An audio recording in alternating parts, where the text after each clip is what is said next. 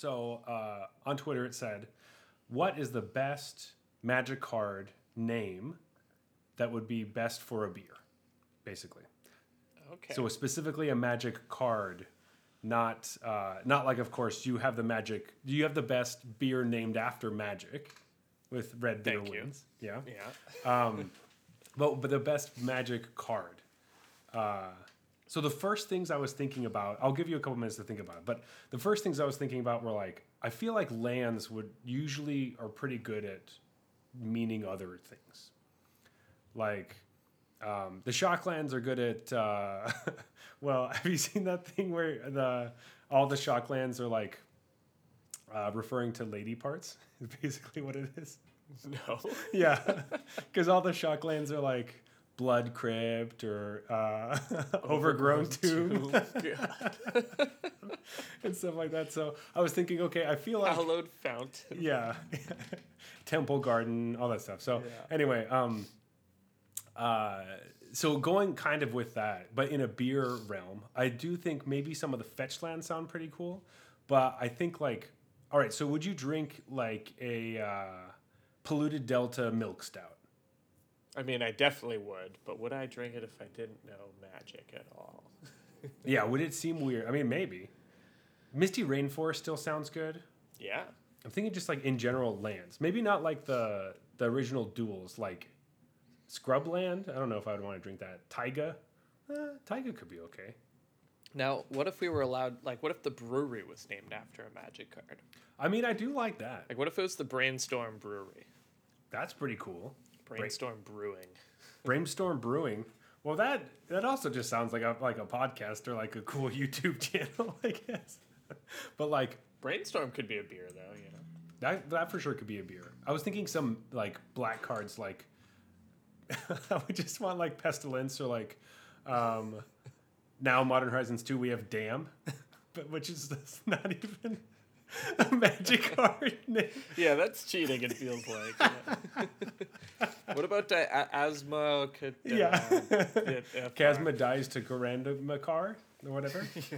Yeah. That'd be good. I think we hit the nail on the head there. I think that's probably maybe the best beer name. But anyway, I just thought, maybe this will be something we keep talking about throughout the episode. Oh, totally. I will get back to you on this. For sure. I know that there's the perfect Magic card name for a beer out there. I just don't know what it is. But we'll find it. Maybe. Dubious Challenge. Ooh. I kind of like that. Dubious Challenge would be a sweet beer name. Yeah, because it would be like if it was really high in alcohol. Yeah, it's totally like, are you sure? Okay, so far Dubious Challenge is the best one. I like that one the most. Also the best Magic card, so it works out. I don't know about that one. Hello and welcome to episode 34 of the Arena Regulars podcast. I'm Zach. And I'm Jeff. And we're your source for weekly drunken Magic the Gathering arena content. Yeah, basically just we're two regular dudes drinking irregular beers, talking about Magic the Gathering, and in particular, the client Magic the Gathering arena. Yes, and this episode we are talking all about Magic slang. So different words that Magic players use that nobody else understands what they mean, but we have a special, it's like our special little language, I guess. Yeah, I was going to say jargon, but I guess it's not jargon anymore because jargon has to be tied to like a professional, somebody's job. Oh, really? So now that no one can be a professional Magic player, it's no longer jargon. There you go. Yeah, it's like, you can't consider it jargon. Yeah. But first, each week we both bring a beer, we drink our own, then drink each other's, then rate them on a scale of bronze to mythic, and choose the best for last. So with that, Jeff, what is on tap? All right, I brought something I'm very excited about today. This is called Valley Flora, and it just caught my eye in the local liquor store. And let me just double check where it's from. I know it's not local. It's from Portland, Oregon. A place called Cascade Brewing. And I've actually heard good things about the beer scene in Portland. But it's a barrel-aged red ale with Pinot Noir grapes. Has a little 2017 stamp on the front here, so it's been aging for quite some time. And I just saw that, and we don't get awesome stuff like this into the local LCBO too often, so I just had to pick up a couple and do it on the show. What did you bring? I brought something that is very local. This is from Side Launch. It's their Cherry Wit, which is, of course, a wit style. And it's 5.4%. And there are cherries in like a stained glass thing on the can. So very normal. Yours is quite eccentric and exciting, so I'm excited to try that one. Yeah, I went a little fancy this week. Just a little, but yeah, I like it. It's good. It's like a dubious challenge. Yeah. This could have been called that. You know, It could have. This is like half beer, half wine. It's 10%. Yeah. Magic news.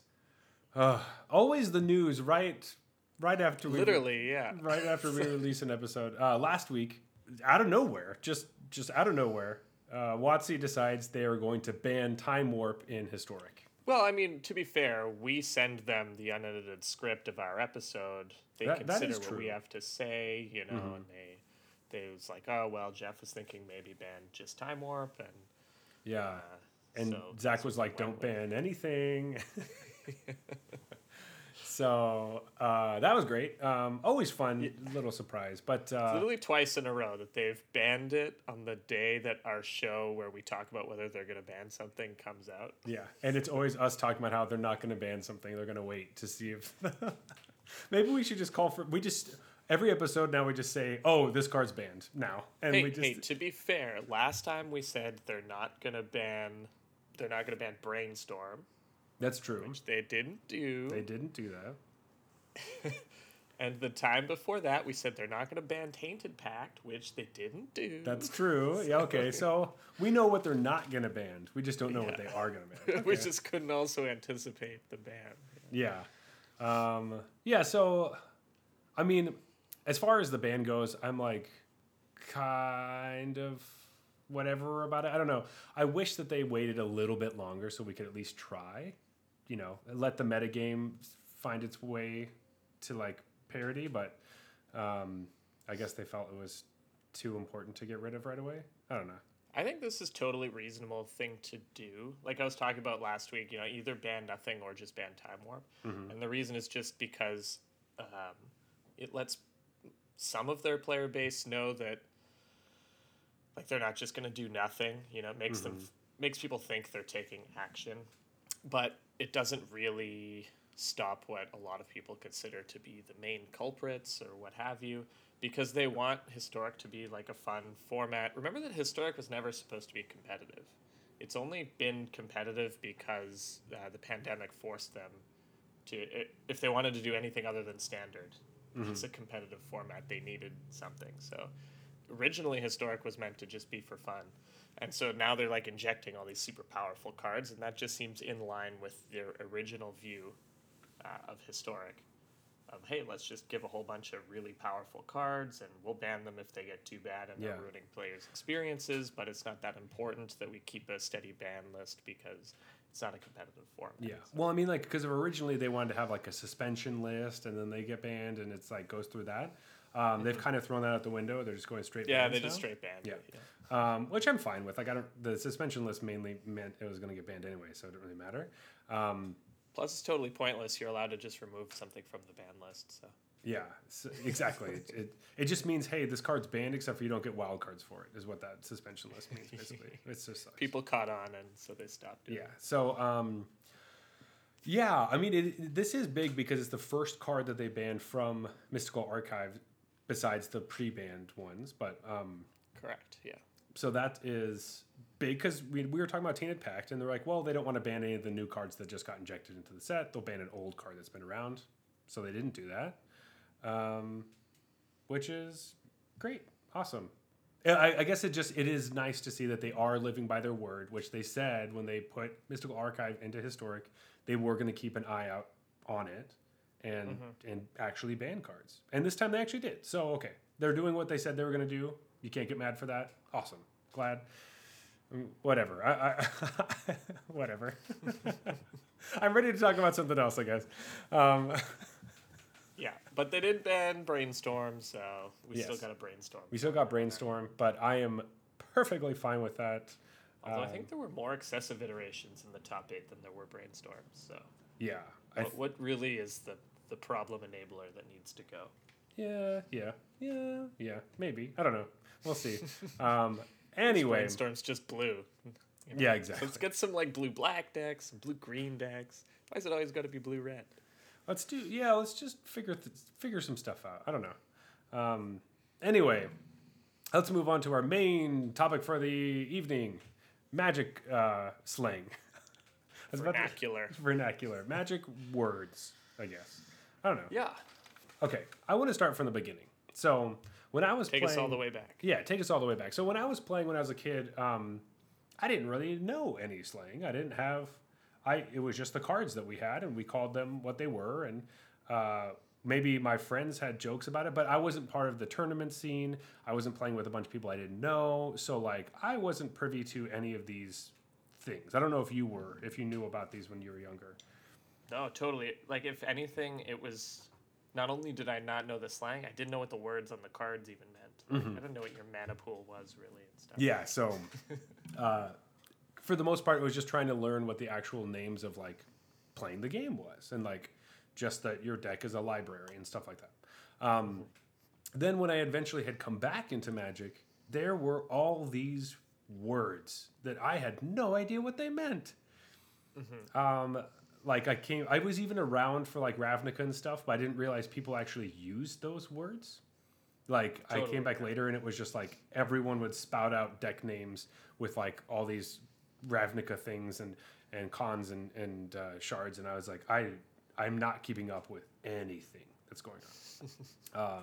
So that was, I mean, it doesn't matter how long you've played Magic or whatever, depending on how you experience it, you may not know some of these terms, I guess. I already told you, Zach, I'm playing Sultai Sidisi Whip. Why do you keep asking me what's in my deck? I'm like, I don't know what those cards are. I don't know what colors you're playing, right? Anyway, the first thing I just wanted to talk about was the colors, obviously. So everyone knows about the colors, and they are in a specific order. It's WUBRG order, which of course is white, blue, black, red, green, and blue is always represented with a U. This is mainly used in internet things or by the design team when they're making cards. But if you talk to somebody online and they try to explain what mana cost is, they'll use U for blue, which took me longer than it should have to understand what that meant. Totally. Well, it's just black has the same first two letters, and comes before blue alphabetically, so it gets the B. And blue, well, you can't use a B because that'd be black. BL doesn't really help you out because it's also black, so you get the third letter. But like, why isn't black just A? Well, I mean, that would just have no B's. Yeah, maybe because it does sound like WUBRG doesn't sound as weird as like WBARG would be pretty weird. I don't know. I think it's just the alphabetical thing. Yeah, it just comes before blue alphabetically. That's probably true. That's my best guess. I usually don't think alphabetically, so I don't usually think that way. But totally, that's probably almost exactly what it is. So as we were saying, there are a bunch of 2-color combinations. Most of them came from Ravnica, and we got some recent ones as far as like named things from Strixhaven. We're not going to cover this too much because we do have a great episode about it called Ravnica versus Strixhaven, or Strixhaven versus Ravnica. I don't remember what we called it, but you can go back and check that out where we discuss all of those things. But first off, like these didn't have names before this. So some of the things we'll talk about, a lot of the names are kind of, the nicknames are older or things that people used to talk about. But as far as the 2-color pairs, they were just the colors. Yeah, I remember somebody back in the day that I was talking to, you just ask them what deck they're playing, and I remember them saying, like, I'm playing Karplusan Forests, which was the red-green Painland. Painland, yeah. And so that was supposed to let me know that they were playing, like, red-green aggro. That was, like, the most efficient way we had to get that information across, was like, I'm playing Karplusan Forest in my deck. It's like, oh, which is already not an easy name to say. Yeah, it's also like, you could also just say red green aggro. It'd be a lot faster, and I would still understand I do think it's interesting. I wonder how much of the slang. But there was a red-green aggro deck that was built around Kirdape that didn't play Carplus Forest because it wasn't a forest for the Kirdape. Oh. So, anyways, it was a thing, but I don't know if it was like a worldwide thing or probably not. Probably just this local guy in my shop decided he had been playing this deck and decided that was the fastest way to tell people he was playing that deck. Yeah. I didn't know what the hell he meant because I was like 12, but it always stuck in my mind that he said that because I remember thinking, what a weird way to describe what deck you're playing. Exactly. Because I was always like, you want to ask me what deck I'm playing? I'm going to give you like 20 minutes of me just telling, and then you could do this, and then you could do this. Yeah. And they're like, cool, I am matched up against you next round, and I know exactly. Yeah, you shouldn't have told me your whole that thing. So that is an interesting thing. So a lot of things people will, I don't know, say about, games or just slang in general happen to be with the people around them. Or like a lot of these are mainstream. They're like broader than that. There's enough people talking about it that's why we actually call it this thing. However, everyone had their own version of whatever. Like, oh, I used to call it this because I thought that whatever. Oh, I used to call blue-black bruises because they look like bruises or something, right? Everyone has those kinds of things. So we're trying not to cover everything because, we can make up anything. It'll become our new slang. If me and Jeff talk about it like that all the time, it'll be the new cool thing. The internet was around, but it wasn't as ubiquitous as it was. Like, it wasn't that unusual that somebody wouldn't have a personal computer. Exactly. When Magic was getting started and stuff. So you wouldn't just have forums and like Reddit. You didn't have Reddit to communicate with other people instantaneously. Exactly.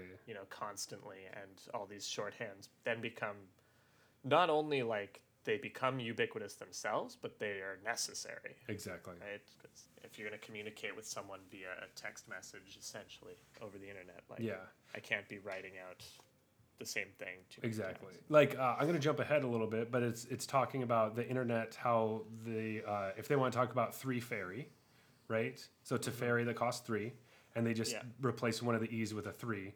That is something, usually the first one I've seen. Usually the first one, and that's just one of those things that we probably wouldn't have had without like people trying to talk about it on Twitter or Reddit or whatever. I actually remember listening to a podcast where they were talking about Teferis. And I remember them saying Teferi 3 and stuff. And my initial reaction to that was the third Teferi that has come out would be Teferi 3. So I was like, which one is that? Like, which one are they talking about? And then I'd have to think. And then they're like, Teferi 5. It's like, Teferi 5? It's like, are there 5 Teferis? Which... Is that the most... I guess that's the most recent one from War of the Spark. But then it just became clear that they were just saying Teferi, and then it's mana value after that. And that was how they were referring to them. Yeah. And those were the only 2 they talked about, because they were, the most important spikes. Ones. Yeah. And so we will... But I remember just being super confused by that. Yeah, I mean, like, it is confusing. I've never heard it said that way before. And everyone has those moments of, like... Obviously, in any situation, no matter how old you are, you've been in a conversation where someone says a word that you don't know what it is, even if you feel like you're part of that community, and then you eventually have to be taught. So now... Actually, at this point in my life, I've learned every word. I know, every context that every word is used in. Yes, absolutely. Until, like... It's really bad when, like, the young kids start, like, saying words that you don't understand or don't care to ever learn. Oh, yeah, we're getting super off base here, but my wife is on TikTok, and she showed me one once about forget the word the guy was describing, but he was explaining what a certain word that I guess like Gen Z uses, what it means, and he was a millennial like us, so he was explaining to us millennials what this word that Gen Z kids uses, but we couldn't tell if he was joking or not. Like, is this really what it is used for, or is this the exact opposite of what it's used for? And this is like a meme that we don't get. So we're sitting there like, I don't know if he's lying to us or not. Like, is this really how I use the word or not? We checked the comments. It turns out it was a joke. That's not what the word means. So that could have been really bad, because then you could forever just think it was something else. Totally. So awkward. Oh my gosh. Yeah, I'm getting to that age where Anyway, we're getting way off track. Let's go back to two color pairs. So, What are the two color pairs? So, yeah, basically, I just wanted to quickly talk about ally and enemy color pairs. We've talked about this before, but it is important to mention because it's really easy to just slip up on, where people just talk about enemy and allies. So, Sure. basically, what it's talking about is if you look on the back of a Magic card, there is the color pie, which is the wheel, which is in Wooburg order, like we talked about. So white, blue, And it black, goes red, green. clockwise, right? And it goes clockwise, correct. And so every color is touching two other colors. And the colors that they touch are considered their allied colors. So white is allies with blue and also allies with green. However, green and blue are not allies because they don't touch each other on the color pie. Yeah, if you want to put Wooburg like twice in a row, then whatever letters, the two adjacent letters are its allies. Exactly. This can get pretty confusing when people are like, oh, sweet, this set's going to be all about enemy colors. And like the first time you hear that, it sounds like enemies like, I don't know, the Phyrexians, right? You're like, oh, sick, this is going to be a Phyrexian set? It's like, no. We're going to Strixhaven. Like, Yeah, it just happens to be enemy colors. Like, yeah, and you're like, oh, it isn't. I remember I heard Morrow talking about it a long time ago about allies and enemy colors, and it was around the period of time where they also had rebels and mercenaries, and I thought it had something to do with that and the story. I was like, wait, so how do I know if this is ally? So the rebels are the allies, or the this is really confusing. Turns out it has nothing to do with that. It's just about the color pie. And then he made a creature type called Ally in Zendikar. And Just then- to confuse people even more than So he then maybe next time we go to Zendikar, we're gonna get enemy. creature enemy. Every time another enemy enters the battlefield, you get an effect. Oh god. Yeah. Do you think we should run through these, or we should just people kind of know? I think people mostly know these at this point. But let's just do it. Okay, blue-white Azorius, blue-black Dimir, black-red Rakdos, red-green is Gruul, and green-white is called Celestia. Those are the ally color pairs. And the enemy color pairs for Ravnica, it's Orzhov, which is white and black, but it's Silverquill in Strixhaven. I'll do the same order going down. So Izzet and Prismari are blue and red. Golgari and Witherbloom are black and green. Boros and Lorehold are red and white. And Simic and Quandrix are green and blue. Nice. So moving into three color pairs. Trios. Yes. So most of the first ones that were named, I guess, that we actually used the names for is from Shards of Alara, which is a set all about three color pairs. Because the idea is that the shards are the color pie broken into pieces. And so each shard is the three colors of that piece. So when I was talking about white, blue, and green earlier, where white is allied to blue and green, that would be considered a shard. And that shard has a name. And it goes all the way around, and then all the shards have names. What I think is interesting about this is that WotC has wanted people to care about color names, or it seems like in the early days they were trying to make some things nicknames and they never really stuck, but they didn't do it right. And then whenever they came out with Ravnica, then they made something that stuck, right? And then they understood, oh, this is how you make a slang term, I guess, or make rhetoric. Which is kind of interesting, and I think WotC saw how well Ravnica came across, and they've been kind of trying to do that over and over and over again for a very long time. Be like, oh, that was a really popular set. Let's make other sets similar to that. Totally. Like I think Ravnica was probably a bit of an experiment, and then when it did as well as it did, they learned a lot of kind of lessons from why it was so. Like they've been looking back and trying to figure out why is Ravnica so beloved ever since. And I wonder, I've always wondered if a little bit of it was that Magic was going through a shaky period at the time where you're coming off of Mirrodin into Kamigawa, and then you go into Ravnica, and Mirrodin broke a bunch of stuff, and Kamigawa, some of the last set was pretty bad. to say the Right. least. And so we had a lot of players who stopped playing because it was dominated by Mirrodin cards.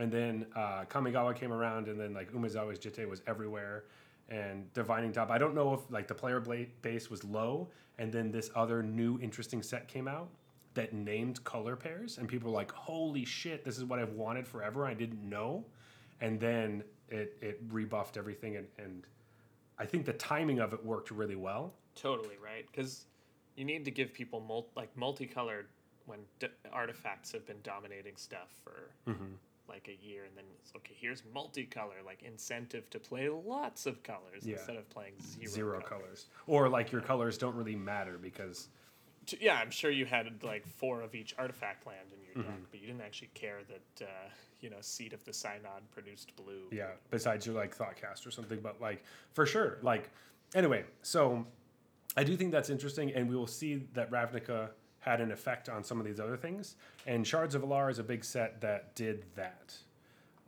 So running through the 3-color shards, so white, blue, green is Bant, Esper is blue, black, white, Grixis is black, red, blue, and Jund is red, green, black, Naya is green, red, white. Yeah, and to just say about the shards again, if you just pick any color and then add its 2 allies, that will always be a shard. Yes. That's the way to kind of build them. And, so, for example, Bant is you can think of it as the white and friends shard because it's white and its 2 allies, blue, green. Exactly. And it usually focuses on that main color is the most dominant of the other colors. Right. So Esper, blue is the most dominant color because white and black are its allies. So blue tends to be, it has a stronger, I guess, allegiance to blue as opposed to the other ones. Now, the other ones, you could pick a color and choose its 2 enemies. That would be another way to build a 3-color pair. Exactly. And those are what we call wedges. And these are super interesting to me because these kind of all had names, but they weren't sort of set in stone before Khans of Tarkir. And I played before Khans of Tarkir a little bit.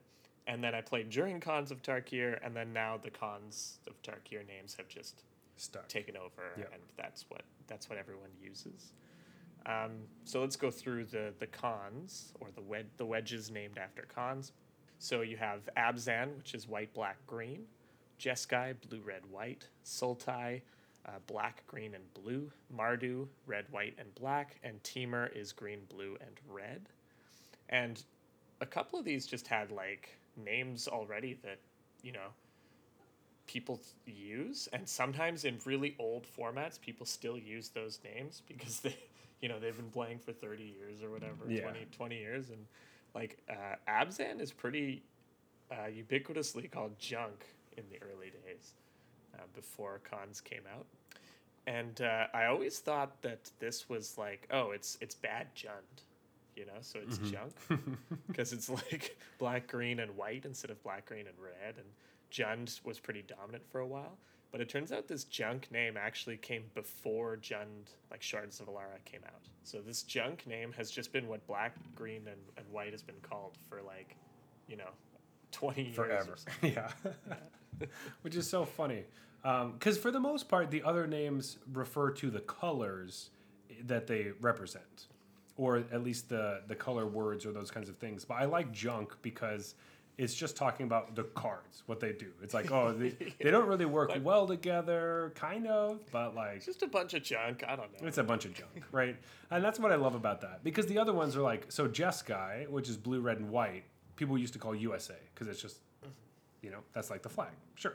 Okay. There's a lot of other countries. And the game is from, the U.S. The U.S., yeah. There are a lot of countries that could also represent that, so you could say France or whatever, but... And I'm sure if the game was created in France, that's what it would be called. Yeah, totally. But same with, like, Sultai was bug because black, blue is U, and then G is green, so bug. Okay, that's easy. One that I thought was pretty fun is that people used to call Mardu. They'd either call it brew, because it's black, red, little e, and then white, or newspaper, which I thought was really fun. I like that. Because it's black, white, and red all over. It sure is. Yeah, I saw you write that. I was like, oh, I like that. Can we go back to that? I know newspaper. What Playing newspaper mid range. I'm playing newspaper aggro. That sounds so fun. That's exactly what I want to do. Newspaper planeswalker control. Oh man.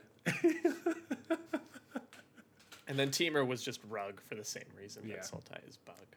So I do like the cons. It's nice that we have some more interesting names because Bug, Rug, Brew. Definitely though, but when it came out, I thought they were kind of weird sounding, like Abzan and Sultai. And I was like, I don't know if these are gonna catch on. I definitely could But not. now they seem totally normal. So. Yeah, I could not remember them for the life of me when I first, because I started playing again more seriously after cons came out, Right. and people would talk about it as if I was supposed to know.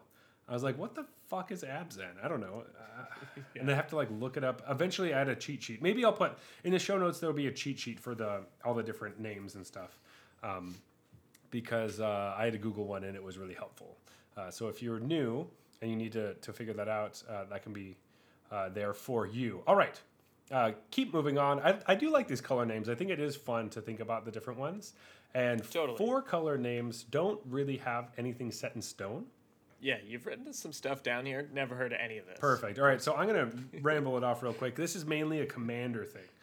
Okay. Because as far as explains like 60 card formats, for the most part, people just say 4 color something, and you can kind of figure it out. So you put it in brackets here.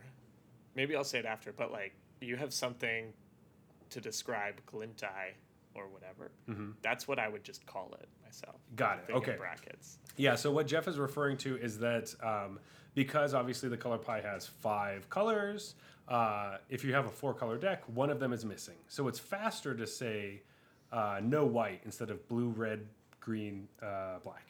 So there are 2 different ways people talk about this, but for the most part, it really this is a commander thing, and not a lot of people use these, but I just think it's interesting. So there's a cycle. The first 4 color cards came from Guild Pact in the first Ravnica, City of Guilds. They were the Nephilim. They were non-legendary creatures, but they were 4 colors, and they're all different. So laughably bad. And they're so weird and don't really make a lot of sense, and they look strange, and I don't know why they're in the set. It doesn't really make a lot of sense, but their names were Glintai, which is the no white one, Dune Brood, which is no blue, Ink Treader, which is no black, Witchmaw, which is no red, and Yor Teller, which is no green. And there are a lot of you go to EDH Rec or something like that. That's what they'll call them when you go to the different color commanders. Because these have become staples because they just happen to be legendary creatures of that exact. They are not legendary creatures actually. They're non-legendary creatures, which people wish that they were legendary, but they're not. Now I don't understand why. They just use them because of the amount of people who wish that they could be commanders but can't, and there aren't. It's a layer further than I was expecting. Exactly. There aren't like, if you want to play 4 color commander decks, you have to use partner commanders essentially. Because there aren't really ways. Or play Omnath. Yeah, you can play Omnath, but there aren't a ton of, you can play 5 color pretty easily, but 4 color, there aren't a lot of options. There were some commander decks that came out, and apparently WotC was trying to make the different pairs sound like this. So no white would be chaos, no blue would be aggression, no black would be attrition, no red would be growth, and no green would be artifice. Those never stuck. I've never heard anyone say that ever, but apparently that was in the works at one point, trying to make this a thing. Doesn't make any sense. They don't sound like names. They just sound like adjectives. So what I just thought of is I was actually playing quite a bit of Standard. This was when like Cons was still there, and I remember Magic Origins had come out. But basically there were the fetchable duels from Battle for Zendikar, and then also the fetch lands from Khans of Tarkir. Mm-hmm. And so it was super easy to play colors. And it was in such a weird spot where the way the dual lands worked together, like which fetches you had access to and which, because you had the... you had opposites, right? So you had... you had all ally. And so if you wanted to play 3 colors, it was often easier to play 4 colors. Gotcha. Because, yeah, your fetchable Just duels your- were all allies, so you might as well. And so all these names kind of came out for these 4-color pairs, but basically it was like if you were adding black to a trio, you'd say dark whatever. So if Right. I would be like dark Jeskai is no green, you know? Right. Or like if you were adding blue, you'd call it wet. So people would say like wet Jund. Similar to how I wanted to say moist gruel. I like moist. Moist better. gruel, yeah. We should have said moist Jund, but yeah. Moist. People Jund. were literally saying stuff like this. Yeah. They'd be like, yeah, no green would be. I totally remember Dark Jeskai being one of the better decks in the format. That's so. pretty cool. I like. I mean, that's kind of a fun take. You could have like dark and light, and then what would it be if you're adding red to something like hot? Hot, yeah, Hot Esper. Totally. And so there's always multiple ways to describe the same 4-color pair, and you'd pick your favorite. Ooh, I kind of like that. We should bring that back. That's cool. Because like a lot of these, obviously like the 4-color ones. If someone walked up to me and said, "Oh, Ink Treader deck" or whatever, I still would have no idea what they're talking about. Right. Yeah. Because that's Or like altruism aggro. yeah, like what the fuck? I don't know what you're talking about. So anyway, those seem to be a failure, and we're waiting for different ones. But for now, you get to kind of make up whatever you want, which is great. I don't know what when you add green to something. I don't know what the name was for that, but What like I don't know, tree, wheat, verdant. vert. I don't know. Anyway, 5 colors, easy. You know, you say 5 color, it's great. 5-color. It works pretty well. You just say yes. What colors Yes. are you playing? Yes.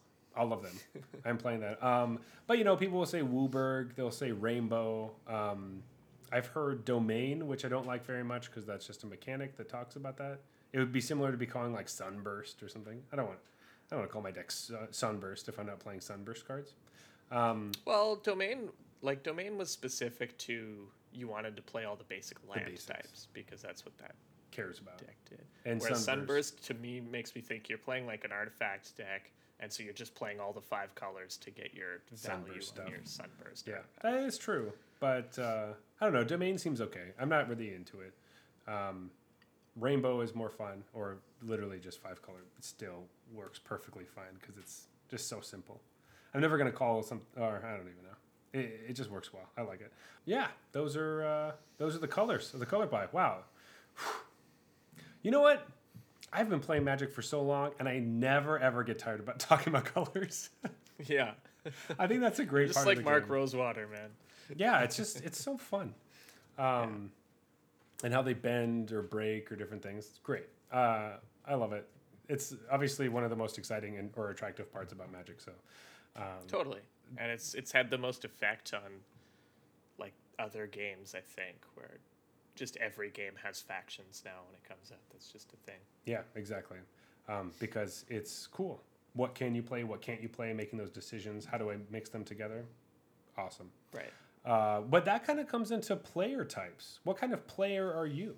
Yeah. So these are things I didn't know what they really meant when I'd hear people say stuff like this, like, "Oh, I'm a Timmy." Like, I don't know what that means. Yeah. And there wasn't a good way to learn that. There. For some reason, I always knew what a spike was, just because the way it was used, it became clear from context. Like, this guy only cares about winning. Yeah. But So basically, originally there were 3 player types, is what they called it.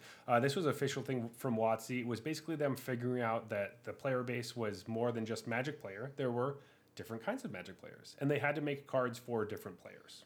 it was almost them like giving themselves a way to reference their own like data. You know, they were collecting data about why people played Magic, and then they put it into groups. And when they needed to communicate that with the groups themselves, they used these words. Yes, and they've been using these for a long time, and you can find these player cards, the first 3, in the unsets.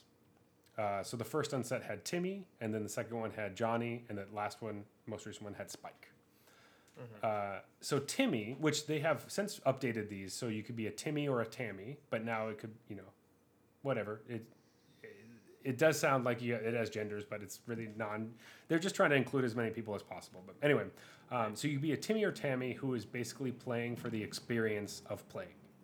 and that's usually usually kind of comes down to like a newer player, someone who likes big splashy plays, big creatures, loves green, wants the giant dinosaur that tramples, where they can attack and like there's nothing their opponent can do about it, blowing someone up for 1,000,000 damage basically. If one of your favorite cards is like Gigantosaur, you may be a Tammy or a Timmy. Yeah, you might be. So then the next one was Johnny or Jenny. And these are the people that are playing the game because they just love the mental challenge, right? Magic's a very complicated game. They tend to play these really complicated decks that require a lot of precision to get right.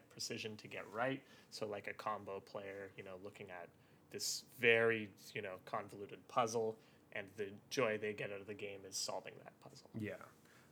So someone that would be a Johnny would be like Matt Nass, right? Huge combo player, loves goldfishing around, basically playing with themselves, and finding all the pieces that work to create the machine that makes them win the game. I always wondered if this was named after like Johnny Magic himself, widely regarded the best Magic player of all time. Maybe, but I don't know if he was really known for playing only like he plays Storm super well and stuff, but I think he just plays everything well. Yeah, so. I don't know. It could have been. I'm not quite sure where. John Finkel is who I'm talking. Yeah, about. John Finkel.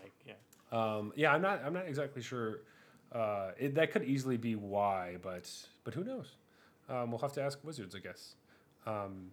But the third one of the original, there are more than this, but is a Spike. So Jeff was talking about this earlier. This is a player that is playing for the trophy. This is a tournament grinder, someone that wants to play the best deck and have all the best cards. They're very aggressive and competitive, and they're playing to win. Right. So this has been used a lot as like a negative in a lot of settings. For myself, have definitely identified as a non-Spike a lot of the time, and was very thought of myself as, I'm not really that competitive. I just like playing for fun or whatever. But the more you say that, the more you kind of feel animosity to someone who would be like that. Sure.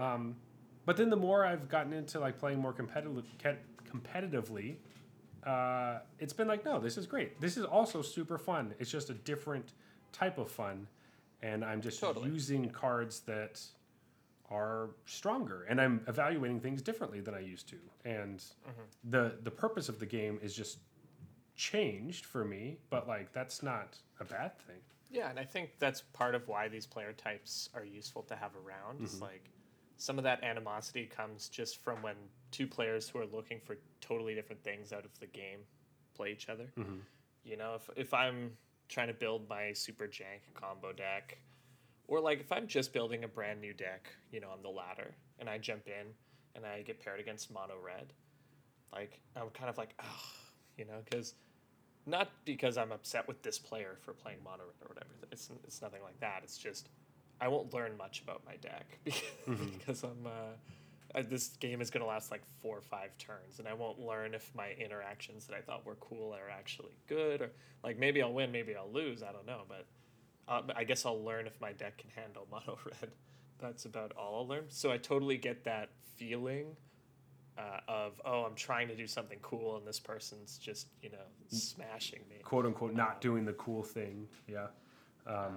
Yeah, but like you can't hold it against that player. Like we're playing on a ladder in this case, and that player is trying to rank up the ladder just like I am. So they've just brought a different weapon to the table here. Yeah, totally. And also like, hey, like I don't know if it comes down to evaluating cards, and you're like, oh well, this card's trash. Like this card sucks. And then a player who plays a different way, or is like, that's my favorite card. Like why would you say that is trash? Yeah, I get that a lot with Dubious Challenge. Well, that card actually is trash, though. Yeah, and it actually is my favorite card. Yeah. But yeah, so for a long time, those were the 3 original ones: the Timmy, Tammy, Johnny, Jenny, and Spike. However, recently they've kind of added some more. I don't know if this has been really official, but it's kind of been coming through the works, probably through some of the surveys that they've been doing or different things. But this is a new distinction that I was kind of new to actually since researching for this episode. And it seems to like kind of pinpoint a lot more people than I originally had thought. Yeah, we're talking about Mel and Melvin. So these are the people that are playing for all of the cool different interactions that can happen in Magic, right? So these are the people building these decks. They're not necessarily all in combo decks. You know, it's not these hyper convoluted looping combos that the Johnny or Jennies are into. It's more just like these really synergistic decks where, you know, things react to the other things you're doing, and you're trying to show off these interesting mechanics, or often it's like stuff that other people might have missed, and you're like, hey, this is actually pretty good. You know, it might not be Adventures tier 1 obviously good stuff, but like, you know, Mutate's pretty good. Mm-hmm. Yeah, so these people have been given a name, Melvin. I think a lot of them used to just be scooped under the Johnny Jenny like framework. Yeah. Of they just play like interaction or like combo decks that are complicated. But like I actually identify with this a lot more than with Jenny. Yeah, I agree. Personally, I agree. This 100% looks like Dubious Challenge to me, right? This yeah, is like this is me. Yeah, it's like, hey, I want to build this deck because it has a cool card and it could do some powerful stuff, but it's not maybe the fastest way to kill you, or it's not the most complete combo, I guess. But and it's also maybe not the biggest splashy thing. But yeah, I think I'm really happy that they added this because a lot of the times I felt kind of in like, oh, I'm a mixture between a Timmy and a Johnny, but more Timmy maybe. And then sometimes if I draft, I feel like a Spike. But yeah, I think the Mel and Melvin, that's good. I like that. I'm definitely like a Melvin Spike. You know, I play to win and I like to play in competitive events, but I like to bring these kind of off the wall decks are doing these fun like interaction based things. Like I think the most fun I'll have is joining a competitive event and doing reasonably well with a deck that is, you know, described as a Melvin deck. Yeah, exactly. That would be like the most fun I could have in Magic. Exactly. And then the last player type is a Vorthos. So this isn't even like a person's name necessarily. It's just a Vorthos player, I guess. Yeah. And this is someone who's playing for the story. So they love... Yeah, our fans will know this well. Yes. We do Drunken Vorthos episodes. Go check them out. They are lots of fun, and you get to just kind of forget about the cards and the mechanics for a while and just think about the story, which is really great. But this is the player who, you know, likes looking at the art on the cards and reading the story and all the flavor texts. They're the person who figures out that there's a book written in the flavor text of some of the creatures or whatever, right?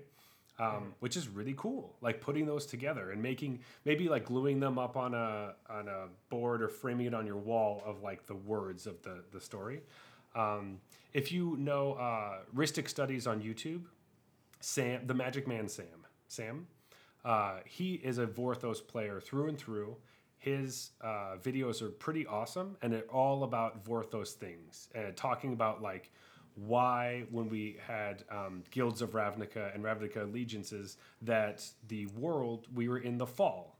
Like all the cards depict fall on Ravnica right before the war, which is kind of like has this I don't know. That's pretty cool. Game of Thrones winter is coming kind of I remember thing. when you pointed that out to me, and I was like, yeah, I was looking at it ever since you told me that. I was like, it's true. Yeah, as opposed to like the other parts of the city that we had seen before, or kind of like a rainy whatever. But this was like, you know, the leaves are changing, things are different. We have a night of autumn. Those kinds of things are what really satisfy that player. And I do think that there are a lot of Vorthos parts of me that I really enjoy, knowing those kinds of things and seeing the callbacks and, oh, I like that the art for this card depicts this character that does this or whatever. Totally. Like, I think most people have some amount of this in them because, you know, there's a reason WotC just doesn't print a little thing that has a little, like it's a little code that tells you what the card does kind of thing. Yeah. You know, like most people wouldn't enjoy that if it's just... And when you break it down, the game is just numbers and things interacting and... Exactly. You don't need art and flavor text and, you know, like, even the mana symbols don't have to have specific things. Like, you could name them 1, 2, 3, 4, and 5, you know, and stuff like. but they do it this way because people get a lot more enjoyment out of that. Yeah. You know, like I'm sure there are some people that are like, I wish this was just like a Spreadsheet. I'm only in it for the solution of the puzzle that involves. I think the Vorthos is something that I think about every once in a while. Whenever I'm in a rut of like losing a lot, sometimes you go through dry spells where you're just like kind of down on yourself. You've been trying some different things and you're just having a hard time. And you're just like, oh, I'm so frustrated with this game. Why is it like this? I'm really mad. I can't, just nothing's going my way. And those are the times that I always try to step back and be like, look at these cards. Don't you like, I know cat oven's really annoying, but I love that the cat goes in the oven, or all those kinds of things are fun, or, starting to That's just, kind of gross. yeah, it's kind of weird. But even like, it's The hard. cat comes because it's attracted by the scent of a pie made of itself. Yeah. But then What you is can- happening in this combo? Yeah, exactly. But also it is funny because since we play on Arena, we don't get to read flavor text very often, right? It just doesn't come up. You do have to Totally, yeah. specifically try to be like, oh, I'm going to read the flavor text of this card, because you have to hover over it and go to the flavor text portion or whatever. But I do think, sometimes step back and read the flavor text of your favorite card. Some of the flavor text is great. Sometimes they'll just read it and be like, oh man, I can't believe I never knew this was the flavor text. That's Yeah. awesome. This is one of these things that if you have a partner or someone in your life that doesn't really play Magic but wants to kind of share in it with you a little bit, sometimes it's fun to have them open a pack of cards and just read the flavor text to you, and you have to kind of guess what the card is. That's always super fun because you're like, I have no idea. That's like a fun thing I used to do in Commander when I'd play. I would just like, you ask, hey, can you guess what this card is in my? I'll tell you what all the cards in my hand, and then you read the flavor text, and they have no idea what's in your All right, hand. so it's a new game, all right? You have to get 8 of us together who have partners that don't know Magic very well. Mm-hmm. And the pack gets opened, and they read us the flavor text, and we have to pick the flavor text from the pack and pass. Oh, so Because I don't we're know- drafting. Oh yeah, I don't open packs without drafting them, so I okay. had to take your idea Gotcha. and expand it to my world. And so this is a flavor text spouse. draft. Okay, so all the players who so all the Magic players are sitting at the table, and their spouses are standing behind We them. have a headphone in. Oh, and they're Can't hear each oh, other's. okay. They're reading the flavor text to us. We have to choose which flavor text we're picking. That would take so long, but it would be pretty funny. I love that. That sounds fun. That sounds really fun. Oh, what a fun new draft type. Or It's called a Vorthos draft. Vorthos draft. Oh. Like none of your cards do anything together. But they would have a cohesive story. Yes, they would. They would. If you're really interested in some of these flavor text things, go check out Theros, because there are passages from books on Theros cards. Pretty cool. If you can figure out how to put them together, it's quite a fun Makes little. sense for that to be a heavy Vorthos Yeah, set. it's like it's a passage from their Iliad. I can't remember what it's called, but like their version. But yeah, anyway, so those are the 5 player types that we wanted to talk about, or at least those are the ones that we have. But I wanted to make sure, Jeff, do you have any last thoughts before we go to a beer break? I do. I just wanted to say I think I said Melvin Spike. If you had to pick 2, which are your 2? Ooh, that is hard. Because like we were kind of alluding to, nobody falls, or very few people fall exactly into just one of these categories. Yeah, exactly. And you'll even see this in the pros, right? Like you even mentioned Matt Nass as a Johnny, but he's also a Spike because he's one of the best players in the world. Yeah, yeah. Competes at the highest level, so he's a Johnny Spike. I'm actually getting closer to wanting to like have Spike as a label. That does seem quite nice. Though it is hard because I love doing that, but for the most part I will end up playing some big splashy decks. So I do think I'm much closer to like a Timmy and a Vorthos player. Okay, Where yeah, that's fair. I've been really enjoying, like if I'm gonna do Spike things, I'll go get a list from somebody and go full, like I'm just not even gonna try to build my own thing. I'm not really Mel where I want to sit and tinker with stuff. I've been realizing I really love just taking somebody else's deck, playing it is super fun, and most of the time I hope that I'm playing auras a lot of the time, so I want a giant creature that you can't do anything. I was gonna say, should we add like a bogle? Yeah, player you want to be type. a The Bogle? unique person that likes bogle. Yeah, I just love the the vigilant lifelink giant creature that's like, you can attack me, I can either block or not, and I'm still gonna gain life when I come back at you. It doesn't matter, you're dead. Like, I do like that. So that's a big Timmy part of me, I'm sure. But anyway, my beer has been empty for a very long time, and I'm ready to try the one I'm that just you brought. finishing mine. I timed it perfectly. Oh, that's a good job. Thank you. All right, Jeff, the beer you brought has a cork in it, so it takes some time to get Yeah. the top off. Are you ready for this? Oh, I'm ready. Oh, I went too early. Oh, okay. Oh, that was the saddest little. Can you just add in like like a really nice cork sound It was over just top like- of the audio? All right, here we go. Okay, I see what you're talking about with this like color. It's like Yeah, the color is not what I expected. yeah, it's much more brown. Ooh, it smells good. Oh shit. But on my webcam, it looks kind of red, so you probably didn't believe me at first. Okay. Oh. Let's not give anything away. Oh, I already did. All right. So, magic slaying. Magic slaying. Whatever. Dude, I'm the one that had the 10% beer. I just took a sip and I have now felt the 10%. So, I see. all right. Here we go. So, the biggest slang terms, I think, in Magic, or I guess vernacular, whatever we want to call it, are describing cards. So a lot of times there will be like, I don't know, people that do set reviews or different things where they're looking at a new card to be like, oh, it's this card, but this or whatever. Oh, Sure. Or it's like a blank with a blank or whatever. Oh, it's like this on that or whatever. I don't want to give anything away, so obviously all those examples were horrible because it didn't say anything. But we just kind of want to go through like, hey, this is where this came from. This is why it's called this. This is what it does. This is what it means.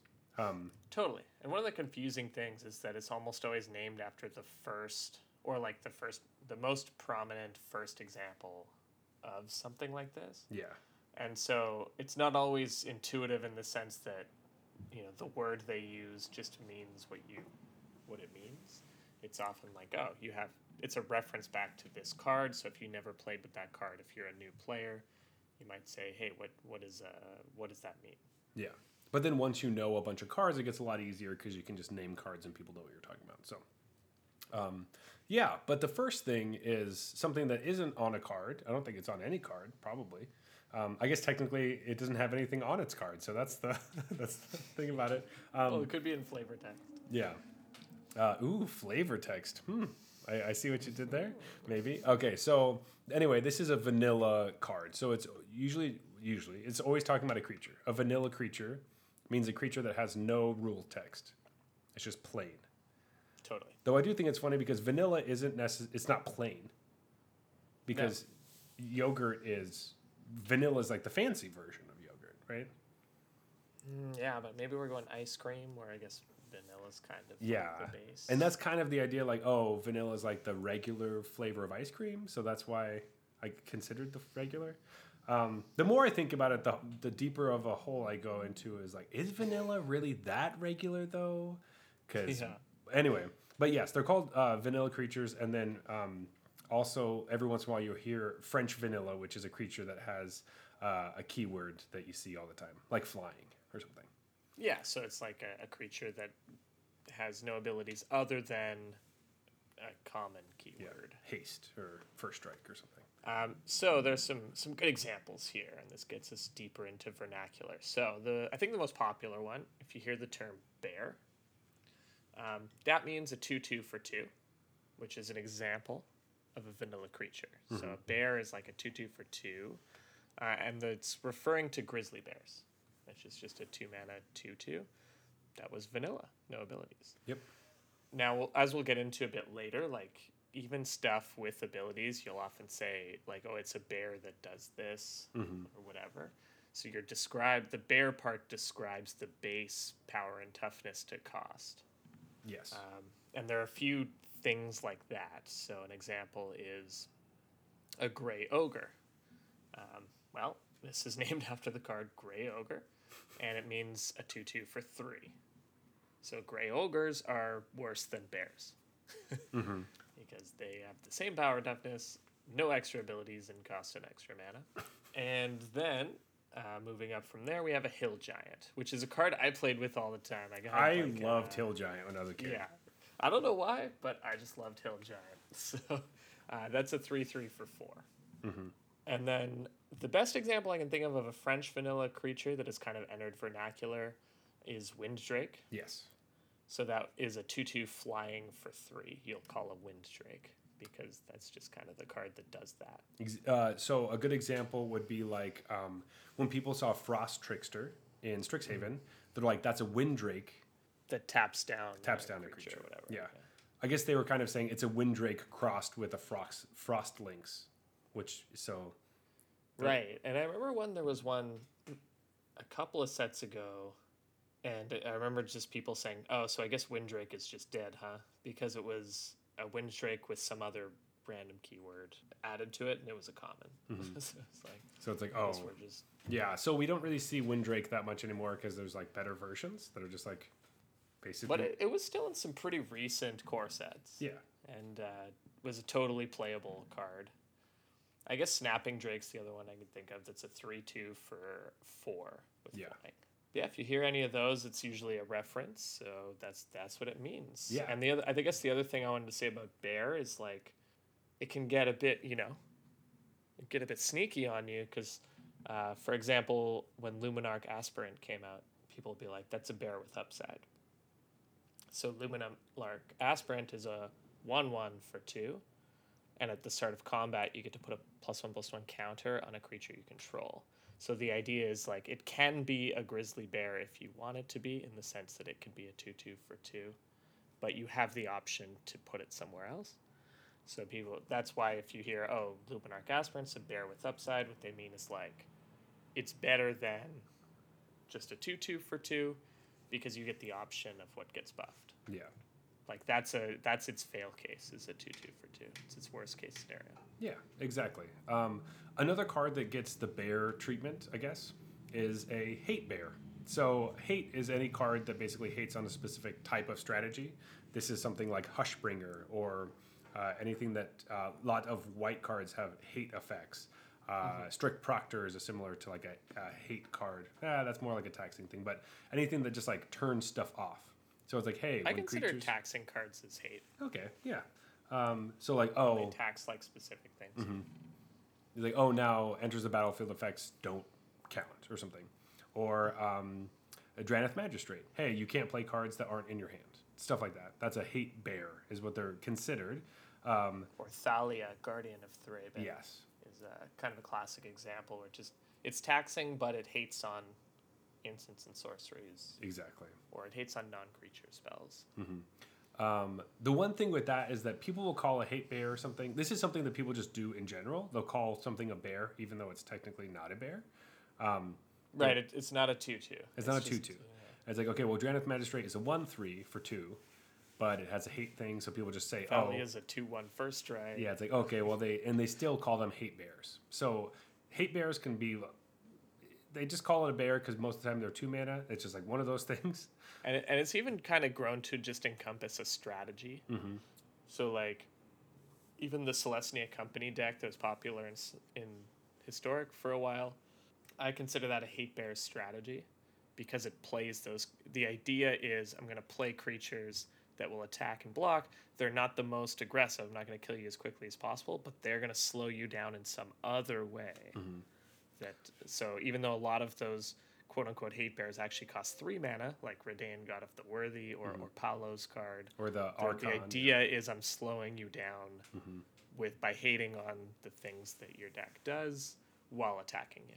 Yeah, so that's when it gets a little bit different. The power and toughness is change around. Though if you call something specifically a bear, sometimes people will get Get Like, specific, yeah. yeah, get specific. Like, oh, you could have a zombie bear, basically. That's just like a 2-mana 2/2 zombie. And you're like, yeah, that's a bear. But if you have a zombie that's a 2/1, people will be like, well, that's not a bear. Don't say it's a bear. You know, or if it's like a 2-mana 3/4 first strike, I wouldn't be like, oh, it's a bear that has +1/+2 in first strike. Yeah, it's like There's no, not a bear it's there, just don't just it's not a bear. It just Also, don't that do card's awesome. We should. Yeah, that sounds like an amazing card. It's like holy shit, what the fuck? What's the downside? Like every That's why they upkeep, didn't hire me at lots of for card design. like every upkeep you have to like sacrifice a land or something. Well, here's the downside. It costs black green. So you won't top 8. That's great. All right, so this is a card. This is a thing. We're gonna start in like types of cards now. Yeah. And this is one that me and Jeff have fought over once, which is pretty fun. But for the most part, Jeff's right. I'm just gonna technically I'm right, but really when you talk about it, Jeff's right. So this is a tutor. Yeah. So a tutor is basically a card that lets you search your library for a card. This comes from Demonic Tutor, which is 2 mana to go search your library for any card and put it in your hand. And that's basically what a tutor is. Basically, every card in your deck costs 2 more, and you just get it and play it. That's kind of what it feels like. Yeah. I feel like there's no like type of magic you could be into where you won't have encountered the term tutor, right? Like it'll come up. It will come up. So this can be used in a lot of different ways. So Jeff, would you like to explain what tutor means to you? Okay, so for me, And a most tutor, people. like if I say it's a tutor, it's a card that goes and gets something out of my library, but it has to give me some sort of selection to be a tutor or specificity. Like for example, if I play something that says, hey, go and get a forest out of your deck and put it into your hand, I don't think of that as a tutor because sure, it lets me search my library for a specific card and get it, but I have no option about what the card is. So to me, a tutor is something that gives you some amount of option. But the weird thing is that people will say, this card tutors this card out of your deck. So if I use it as a verb, then I'm understanding that tutor as a verb just means go get something specific out of your deck. Yeah, so basically you're saying that a tutor is a card that lets you get basically any card out of your deck. Or the type is like you can get a creature or you can get a instant or something. Right. Like I don't know exactly where I would draw the line. You know, Yeah. like I don't think I would allow, like I don't think of Evolving Wilds as a tutor. You know. Yeah. But So I think since we were talking about this, because for the most part, I think that you could make a case saying that any card that lets you go get a card from your deck, search your library for a card, and put it into your hand would be considered a tutor. However, if it's on a land or something, it does feel more like a fetch. So you're fetching up something, and you're using the verb I like fetching, that, yeah. right? So Evolving Wilds fetches up this thing. If you have Fetch is another amazing. onboard card that goes and get another card that's the same name as it or something, you fetch up that card. But anyway, so for the most part, it means go get a card from your deck or from outside the game, I guess. Or no, that's Sure, not. No, that's a wish. Anyway, sorry. But you could say that a wish tutors for a card from your sideboard. That's true. Okay, you could say that, right? That's what's confusing. Is like if somebody said, if I said, what does that card do? And they'd say it tutors a basic land. I would know what the card does. You know what I mean? Yeah. So it's like, So it is confusing. So if you're talking about a card as a tutor, most of the time people are expecting you to mean like, oh, a tutor is something that gets whatever you want. However, if you say, oh, it tutors something in a verb, most people will just completely be like, yeah, that's fine. That makes sense. right, because there's no ambiguity. You're telling them what it tutors. Exactly. What it goes to search up. Yeah. So. Anyway, that's kind of a long-winded way around tutors. This is funny because we've had this like argument before over Yeah. Discord. We were like- No, man, that's not a tutor. It was pretty What are you funny. talking about? Yeah, I was like, yeah, rampant growth is a tutor. It tutors up a land. No way. You have 5 choices of what basic land you want. I'll concede that rampant growth is ramp, but not that it's a 2. Yeah. Anyway, Jeff, do you want to? Let's just keep going, talking about some other types of cards that name things. Cool. So this one is kind of cool because until I thought about it or like looked into it, I guess, I don't know how much I distinguished between flicker and blink, but they are kind of both used. And so I guess both of them exile a creature and return it. Mm-hmm. But flicker will exile it and return it right away.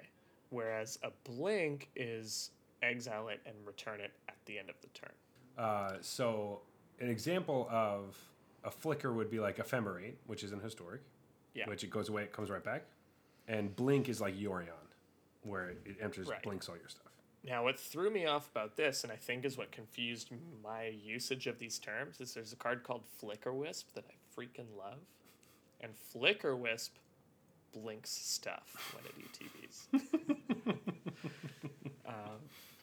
But it was really important to the deck because I would play Flicker Wisp. Their thing would come back on end step. And then I would flash in an angel on my end step or on their end step to blink my Flicker Wisp. To flicker my Flicker Wisp so that I could blink something through their turn. So you could use this combo to like blink a land through their turn because it would come back on their end step because I played it on my end step. Yes. Because it's coming back on the next end step, and because you're doing it in the end step, they won't get it until the next Exactly. one. Yeah. It was the only way my random white guy's deck could beat Tron is to flicker away a Tron, or to blink away a Tron land long enough that they couldn't. To blink it with Flicker Wisp, which is not to flicker it. They should make Blink Wisp, which flickers stuff. Which flicker stuff. That'd be pretty funny. But basically, these cards came. There's a card in Urza's Destiny called Flicker, and that's what it did. It just flickered a creature, and that's kind of where that comes from. And then Blink came a bit later with Momentary Blink, which blinks things. So that's kind of where those names came from. The reason I put this on this list, and it might not have come to your attention, is that usually that distinction becomes pretty important in Commander games. Okay. Whether you get to play something right away, or you get it back immediately, or you have to wait, that kind of stuff becomes pretty important, especially when you're doing it on a bunch of other people's end steps and stuff. It can be kind of confusing. Yeah, it totally matters for this Dubious Challenge green-white deck that I was talking about with Flicker Wisps. I just because Flicker Wisp blinked stuff, it got me confused. Like, I thought they were basically interchangeable, and the timing was just arbitrary, up to the card. Yeah, you're like, I don't know which one.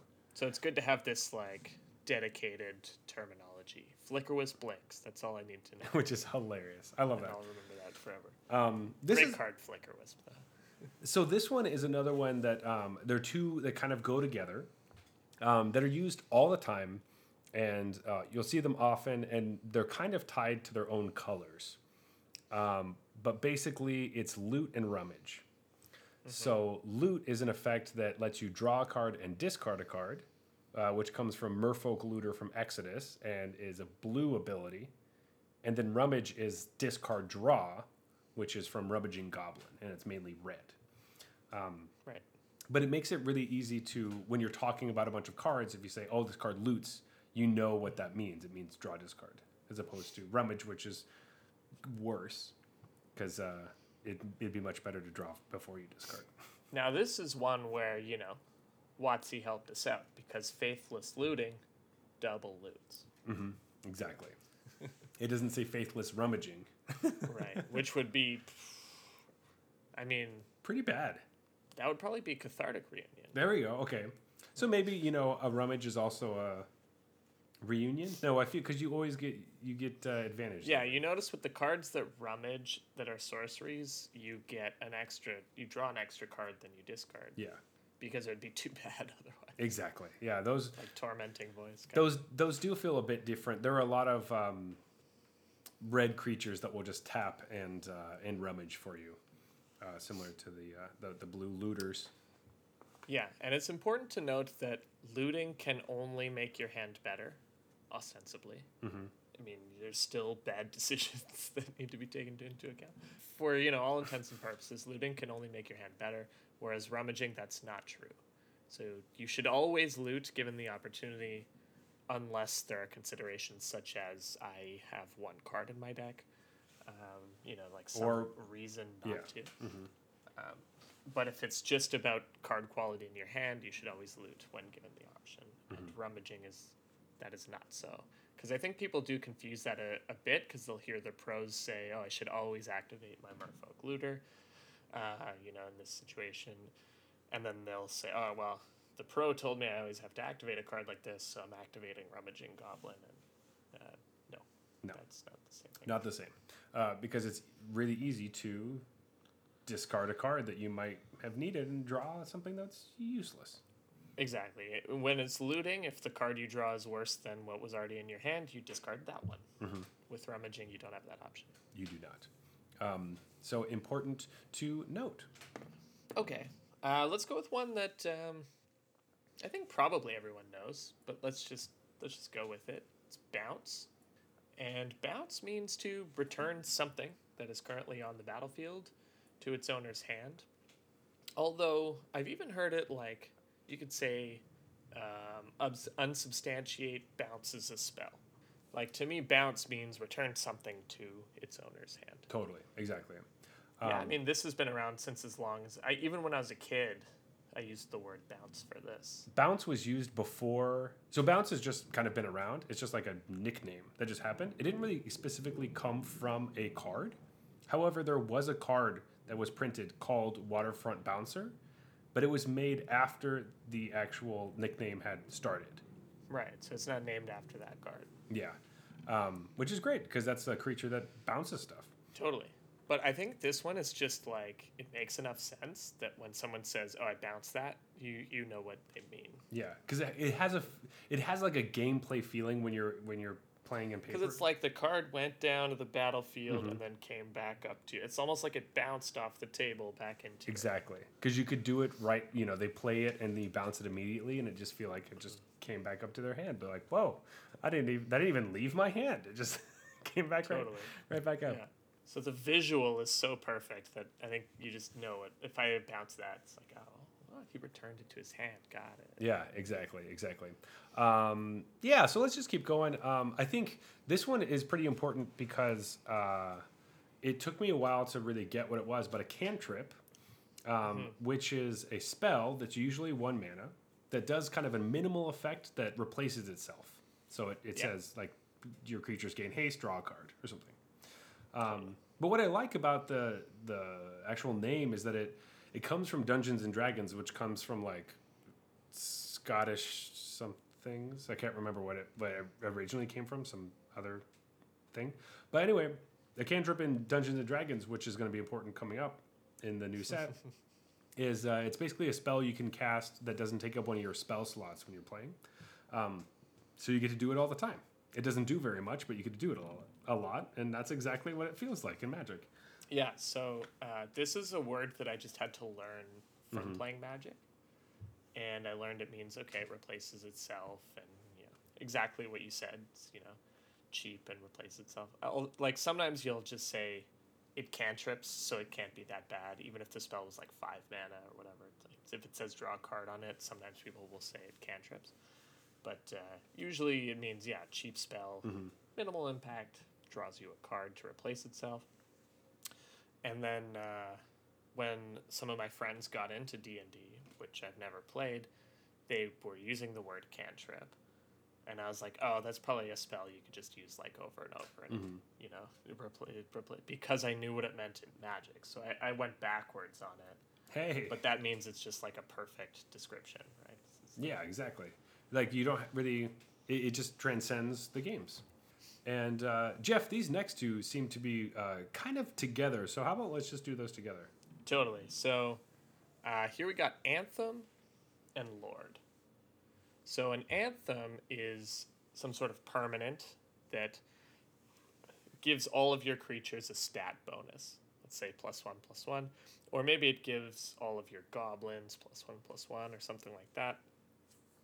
And a Lord is a creature that does that. So Lords tend to only pump specific creature types, like, Lord of Atlantis. Yeah?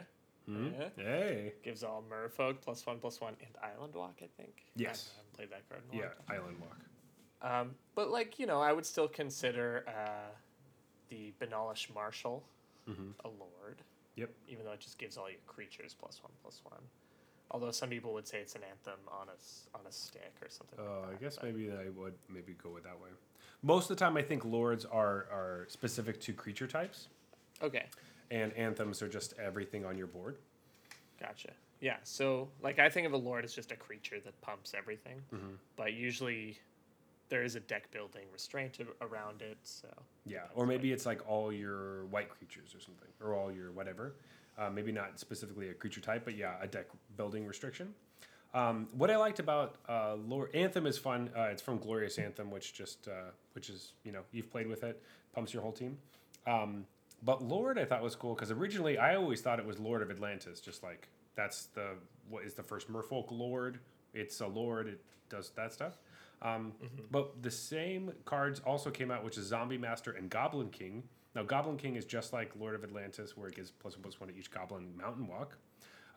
Zombie Master is a little bit different. They get Swamp Walk and Regenerate or something for zombies. Yes, they get Regenerate. Yeah, but all three of those cards are originally Lords, and they themselves, so their creature type is Lord.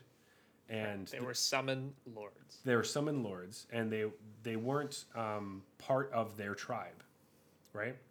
So Lord of Atlantis They were just a Lord. was not a Merfolk. So on the card it just said Merfolk you control get +1/+1 or something. So I just thought that was pretty interesting. They're like, oh, these three cards are Lord creature types, and that just became a Lord is something that cares about creature types. Right. So this was kind of WotC making this up. Right? Yeah. So they basically made this up in this instance. Or Richard Garfield, probably. Yeah, Richard Garfield. Because this was all alpha. But they've been errated, I believe. Yes. Merfolk, and Lord of Atlantis is a Merfolk, and it gives other Merfolk +1/+1. And Island Walk. Yeah, exactly. So that's how they template things now, where it says it gets something and then it gives other stuff, whatever, so that it becomes less confusing when they're on the battlefield, being like... Right, I just imagine, because I've gotten my ass kicked from, triple Lord of Atlantis, and that'd be pretty bad by the old rules, so... Yeah. That's just a bunch of tutus. It's just a bunch of bears. Hey, perfect. Bunch of bears. All right, so the next one we want to talk about is fire breathing. So this one's kind of cool because it's not named after a card. A card is named after it. Yeah. Which is a cool thing that has happened a couple of times in Magic's history. I think Vigilance got this treatment as well. So fire breathing is an ability. Pay 1 red mana to give +1/+0 until end of turn. And this came on Shivan Dragon, which was, one of the highlights of Alpha, the card everyone wanted to get because they didn't understand the game that well to realize that there were plenty of better cards. Yeah, it's like the Charizard kind of. Yeah, totally. It's exactly like it, right? The big red flying dragon. And obviously the flavor here is that the Shivan Dragon is breathing fire. That's what gives it more power, but not more toughness as it consumes red mana. So that's a total home run. Oh my gosh. That's a slam dunk home run right there. Yeah, exactly. Yeah. In the old I thought we were doing basketball, football stuff. But... Are we changing it? I just think we need to get shirts that say slam dunk home run. I think that's it's a home run slam dunk is what it is. Because you hit the ball out of the park and someone catches it and slam dunks it. That's awesome. So home run slam dunk. Home run slam dunk. There we go. But yeah, like we kind of alluded to, they then made an aura called fire breathing that gives the creature fire breathing, or to give it +1/+0, and it's a big dragon breathing fire in the art and stuff. So, but they've since given this ability to plenty of creatures that, by all accounts, don't seem like they breathe fire. So it may not be obvious what this. But there are a lot of lizards or different red creatures that you can pump them. Their pump isn't just 1 red for +1/+0. It's usually 2 or maybe 2 and a red or something. but usually people consider that to be fire breathing or close to. Yeah, I've actually heard people advocating for that to be called smoke breathing, Smoke breathing. Oh, okay. which I kind of like, but I like that. I don't know if it's caught on. But yeah, just like the clearly worse fire breathing is called smoke breathing. I like smoke breathing. That's good. That's good. This next one, I love. I think is so fun, but I'd never use these cards ever. But I just think they're cool. So these are rituals. So it's basically any spell that generates more mana than it costs to cast. So this is named after Dark Ritual, which costs 1 black mana to give you 3 black mana. A lot of the time, this is kind of just Storm Degenerate Johnny stuff. Is usually what this is, what you're doing. Just like, hey. The problem is these cards can be cool, but they're always used for evil. You know? Yeah, except for the cool ones aren't even that cool. I mean, sorry, the fair cool ones. No, it's more like I Gristlebrand you on turn 1 or something. Yeah, but like... Dark Ritual, Dark Ritual, Dark Ritual, Gristlebrand. Yeah, but like the...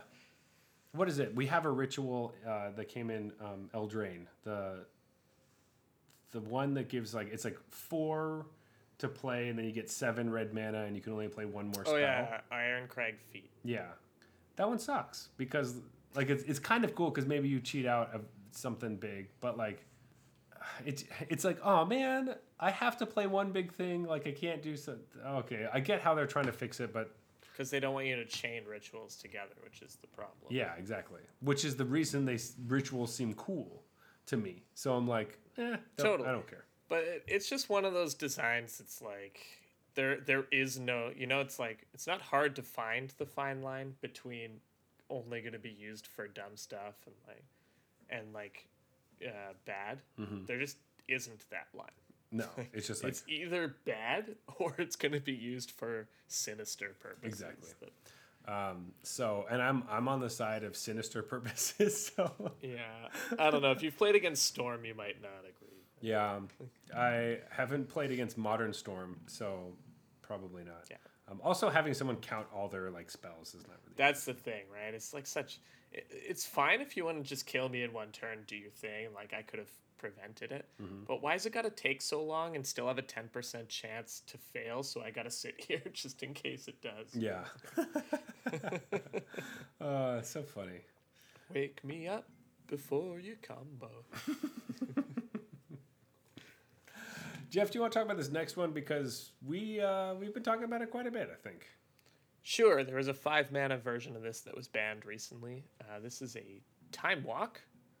And Time Walk is a card from Alpha that was 1 in a blue. Target player, I think it was target player, takes an extra turn after this one. Target player. You usually target yourself with this. All right, so if you don't attack me this turn, I'll give you another turn.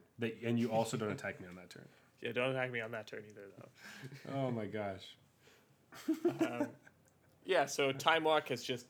the card was so powerful and so ubiquitous that it's just become like shorthand for any card that takes an extra turn. Yeah. So Alrund's Epiphany is a Time Walk. Yeah, exactly. Especially because, people just can't really play Time Walk in most formats. It's just like... It was ridiculous. It was ever printed. It's ridiculous. 2 mana? 2 mana. Come on. This card just got banned at 5. Yeah. At 3 blue. So. And it's been banned at 7, given it was an instant and shuffled back into your library. Yes, exactly. So Nexus of Fate is the worst. Anyway, Time Walk. A lot of people refer to it as, of course, any card that gives you an extra turn, but also if you happen to.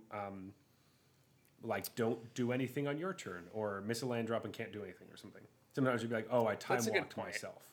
That's a good point. If sometimes Memory Lapse is described as a time walk because it's like they tap out to play a card, you put it right on top of their library, so next turn they will be in the exact same position they were just in. Yeah, if they don't get to you'll play, say I time walked my opponent. Yes, exactly. So if they didn't get to play another land or anything, it's like they had the exact same turn.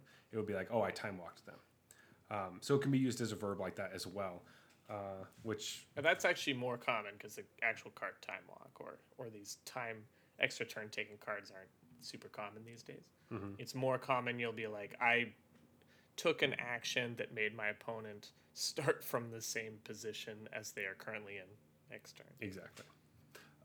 All right, so this is one of my favorite ones. This next one. So this is something on a stick, and I had originally thought this was like older than it was. I don't know if it actually started here, but it felt like it might have been older, but I don't remember hearing about it until later. I don't really know, but so this is basically Isochron Scepter is a card that was in Mirrodin, the original one, and it imprinted an instant onto it when you played it.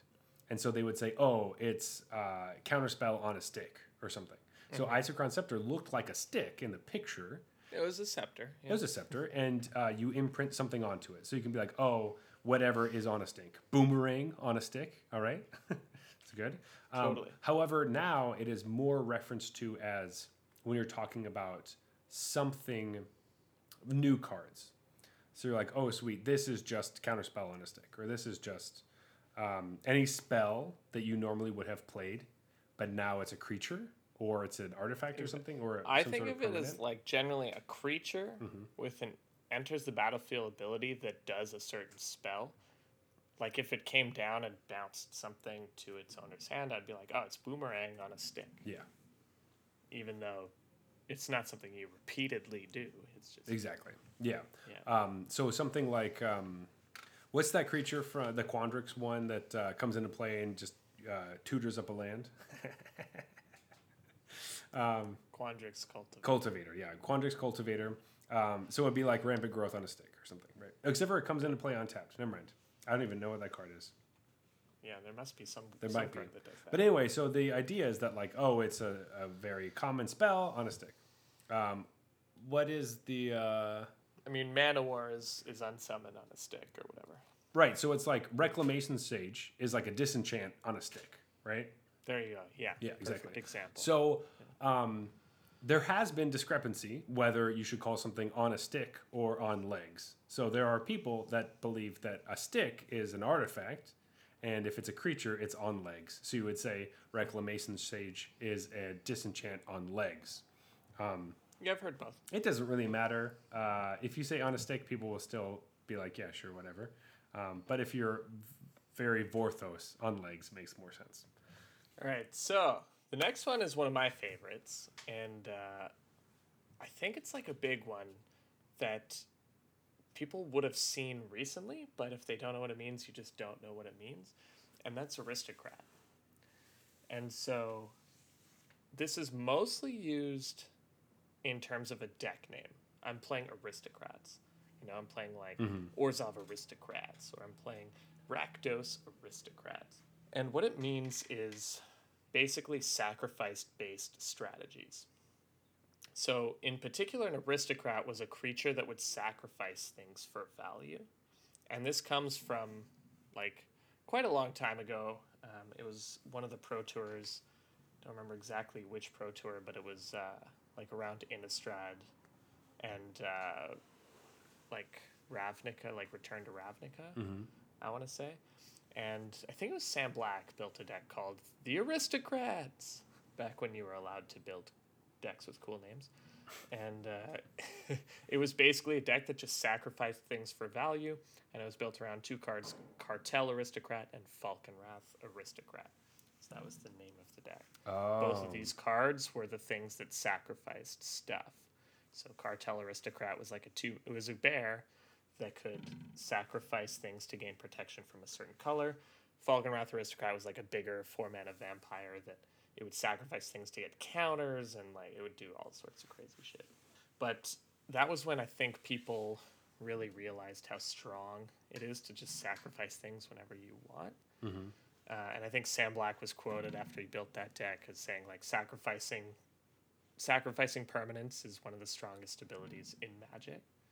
And so I think Tom Martell won that Pro Tour with Sam's deck. Interesting. And so that kind of like burst onto the scene as, oh, there's a deck where you just like sacrifice your own stuff and that's how you win. But nobody could beat it because it's so hard to interact with. Like you just, oh, I play this, I sacrifice it. And you're like, did I ever get priority there? You're like, oh, no, you didn't. No. You can respond to this I win the game trigger though. That's up to you. Yeah. So now anything that's based on sacrificing or whatever, even if there's no aristocrats in the name, it's just always called aristocrats now. Yeah. So Or- that's why it's. Yeah. Sorry, go ahead. No, it's just so interesting because like I had heard about aristocrats and I didn't really know the story about Sam Black, but I knew there was a deck called Aristocrats, and I always thought that there was like this old joke. Similar to like who's on first, who's on second, or whatever that kind of like play. It's I like don't know, as I'm third. yeah, exactly, all that kind of thing. And it's one of those stories where it's like it's a joke that like goes through a bunch of like it's a very convoluted story and all this stuff, and the punchline is where are the aristocrats or something, and that's just like a story, I guess. Like I don't really know much Yeah. about it, but like I always assumed it had something to do with that, where it was just kind of like I don't know, a bunch of convoluted stuff that you keep doing, and then it's hey, we're done, you know. And so that's what I kind of thought. No, but it's because the engine cards were Cartel Aristocrat and Falcon. that makes a lot more sense than what I had thought. But it got that name from it, right? Like, oh, I have a deck with like 7 aristocrats in it. I'm gonna call it the Aristocrats. Yeah, exactly. I like that. That's funny. Which is why when the Cat Oven took over sacrifice decks, I was just disappointed we weren't allowed to call it the Aristocats. I don't know why they don't call it the Aristocats. That's so good. Why? Anyways, Aristocrats, sacrifice-based strategies. Exactly. This next one, for those arena players out there, which is everyone that we're talking to, because this is Arena podcast, this is gold fishing. So if you didn't know what gold fishing was, it's basically when you just take a new deck and you play it against Sparky for as long as you want to see how your deck works. That's what gold fishing is.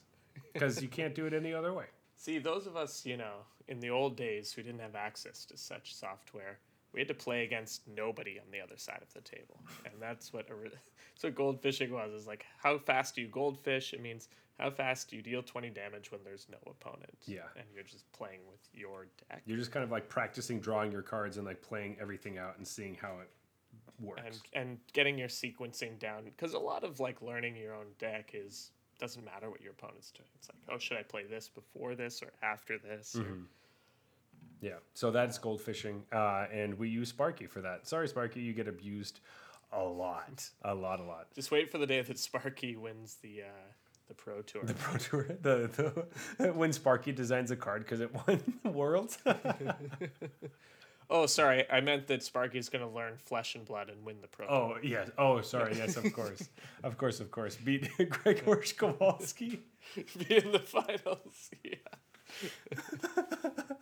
That would be so awful. All right, Jeff. Can you do this last one and take us home? All right. This is one I don't do often enough. This is tank or tanking. So, contrary to like popular sports terminology, Yeah. this does not mean losing on purpose. So, if you were a sports fan, you came into Magic, you heard he's tanking, you might think it means he's losing on purpose for whatever reason. No, it actually just essentially means thinking. Yeah. It means like thinking deeply. So, you know how in Magic, a lot of your turns take 30 seconds. You play a land, you think about what the best one drop is, you play it, you go. Or some of them take 5 seconds, you play a land, you pass, or whatever. And then some of the turns take minutes where you're just like, and then you end up going, I don't know, and you just play something. Yeah. You were tanking, you were in the tank. Yeah. That turn. Basically, the think tank. Yeah. You go into it, and that's where you start to think about all the different branches that you could. As soon as you play this one card, you could go in a bunch of different ways. What could happen? Yeah. Which line do you want to take? Is basically what it is. But it is interesting because it's just different than other sports. I guess this isn't a sport. I don't know. It's a different than other things. It might come from something like it might come from chess or something. I was trying to think about Maybe. this, but then it's like, The think tank. but aren't chess players always tanking? Like, Every move is like that, kind of. Yeah. Unless you know, I don't know. I don't know enough about chess, but it'd be cool to know more. all I know is that Sparky could probably beat me at chess. Oh, for sure, absolutely. Are you kidding? Well, unless their pieces are worse than mine, which is basically what playing Sparky is right now. Where that's the deck you brought? Okay, we're fine. I'm Idiot. basically goldfish. Yeah. Okay. So there are some cards that have been nicknamed by people, and these are just 3 of the ones that we thought that were most interesting. Obviously, people bring nickname cards all the time about different things, but these ones either are really famous or come up more often or just are kind of cool. So Jeff, you've talked about this first one, so do you want to start off with that? Energy Bob reference. Yes, Yeah. the first one is Bob. And this is a reference to a card called Dark Confidant. The reason it's called Bob is that this is one of the... So before, like, currently world champions get cards made that they have some amount of influence on that are in their likeness. It used to be a tournament that was specifically for that called the Magical Invitational, and they didn't have a lot of money to give out, so what they gave out was, hey, we'll help you design a card, we'll design a card with you, and you get your likeness in the art. And so, I don't know if this was the first one, but it's certainly the most popular one. It's not the first one, but it's the most popular one, yeah.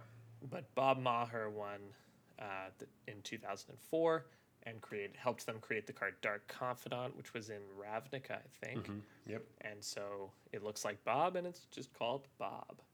And there are a few around this era. So Chris Bakula was Meddling Mage, although I've never heard that card called Chris. But I have heard Snapcaster Mage called Tiago. Yeah.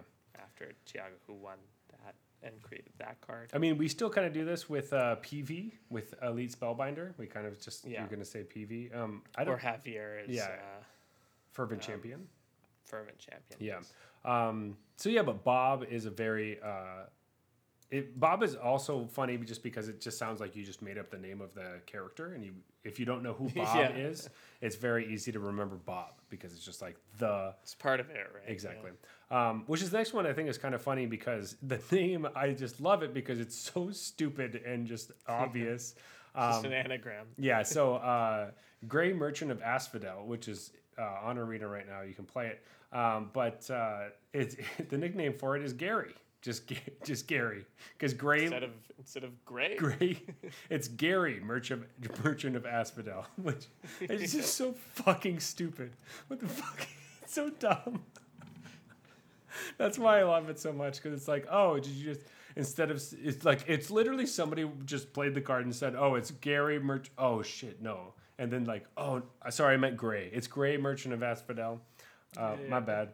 And then people were just like stuck with it. I don't know. Anyway. That's great. I've always been confused about, like, for me, I think I would spell Grey Grey. Yeah. So should I be calling this Jerry? Is that like Jerry? I guess maybe Jerry. I don't know. Throw an extra R in there. I love that all the ones that we were talking about have just generic dude names, I guess. Yeah. This next one is awesome though. I really like it. Then it took me.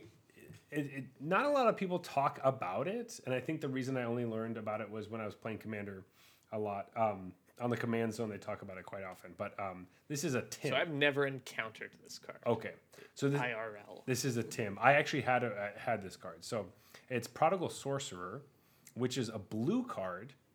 That basically, I think it's like a 3-mana 1/1 that you can tap it, and it deals 1 damage to any target. All right? Mm-hmm. However, it's blue. So that's not a blue effect that you're usually used to. Most of these are in red nowadays. But this is an old enough card where it originally started in blue. Anyway, so this is called a Tim. And the reason it's called Tim is because the Prodigal Sorcerer in Monty Python and the Holy Grail, his name is Tim. But I love that it's just like some people were like, that's it. That's the joke. That's awesome. People were like, it's literally like if we looked at a card, I don't even know what it would be like. It could literally be just like any Magic card right now. I don't know, like Rankle or something. And you're like, oh, this is John Wick because it makes you sacrifice shit or like steal your stuff or whatever. Like, like he's just naming it after a movie. Like it's just okay. Oh, cool. But anyway, so you could refer to any card that taps to deal 1 damage as a Tim, and there are people who will understand what that is. I've heard that when it got like color shifted back to red, or back to red into red, which is the correct color for it in the first place, they switched it to, like, people just call it Tom, just because it's like Tim but it's Tom. Not Tim. Yeah, I think that was in Planar Chaos. Planar Chaos, yeah, where Yeah. they took old cards and made them into new colors. Yeah, that's where we got Harmonize. What about Is It Staticaster? Is that a Tim? Is it Staticaster? It's like the 1 blue-red flash 03 that taps to deal 1 damage to target creature and all creatures that share a name with that creature. Maybe you could probably make It's a like case. a super Tim. You could make a case for for that being a Tim. I don't know if you would call a Tim are the ones where you just tap it and it deals 1 damage to your opponent. If that counts as a Tim, you could kind of think because it has that sound like where you're like, oh, I just Tim, I just Tim you, I just Tim. Ping. Yeah, it's kind of it has that. I don't know, like a pinger. You ping people anyway. Yeah, that's actually terms, right? Yeah, Pingers. pingers for sure. Anyway, those are most of the things we wanted to talk about. I know this episode's running a little long, but we have 10% beers. Fun, though. I'm having a good time. These last two, okay, so we have 2 more that are really important. And basically, Jeff, I'll do the first one. You can have the second one, okay? Okay. Because, it just, I don't know, it makes sense. I don't know why. Sure. It just does. All right, so I like this one because... Is it because you do the first one and I do the second? Sure, yeah. There you go. Okay, fine. I do the... Oh, that kind of sucks. Anyway, it doesn't matter. So this first one is something that I don't... In this last year, I haven't said very often at all. I used to say it, often enough. Not like a lot, but like... Anyway, this is Scoop. So basically, Scoop is you're conceding the match. Or the game, I guess. It's for those arena-only players out there. Yeah. So scooping, it just literally refers to scooping up your lands into your hand and shuffling your deck and being like... Just scooping up all your cards. Yeah, a lot of... You're going to game 2. Because you're going to game 2. It's usually like, all right, 3. I give up or whatever. So I give up this game and we're going to the next one. I scoop them up and you'll literally just say, all right, I scoop, and you just pick them up, right? Yeah. Now you don't do that. You could say, all right, I explode, and then you just... Yeah. Oh, sorry, my head explodes. My head explodes. You just concede or whatever. Yeah. But yeah, so if you're not used to that, it's Scoop. But Jeff... You go settings, concede. Yes, exactly. Settings concede. settings concede. All right, so this last one is probably the most important of them all. Yes, definitely the most important one. So this is Bolt the Bird. All right, so we have like 25 years of history I got to go through here. With Okay. no, so 2 very popular old cards. I think Alpha. Birds of Paradise, which is a 1 mana green creature, 0/2 flying, can tap for 1 mana of any color. And there is Lightning Bolt. 1 red mana, instant speed, deal 3 damage to any target. The idea is that if your opponent plays a Birds of Paradise on turn 1, they are going to get far ahead of you in mana. That even though you don't know what's in their hand, it's possible they don't have a 3 mana card to play. You should cast your Lightning Bolt targeting their Birds of Paradise. So it's kind of a mnemonic. To help you remember what the correct play is, it's almost always to destroy their Birds of Paradise with your Lightning Bolt. So people always say, always bolt the bird. Yeah, bolt the bird.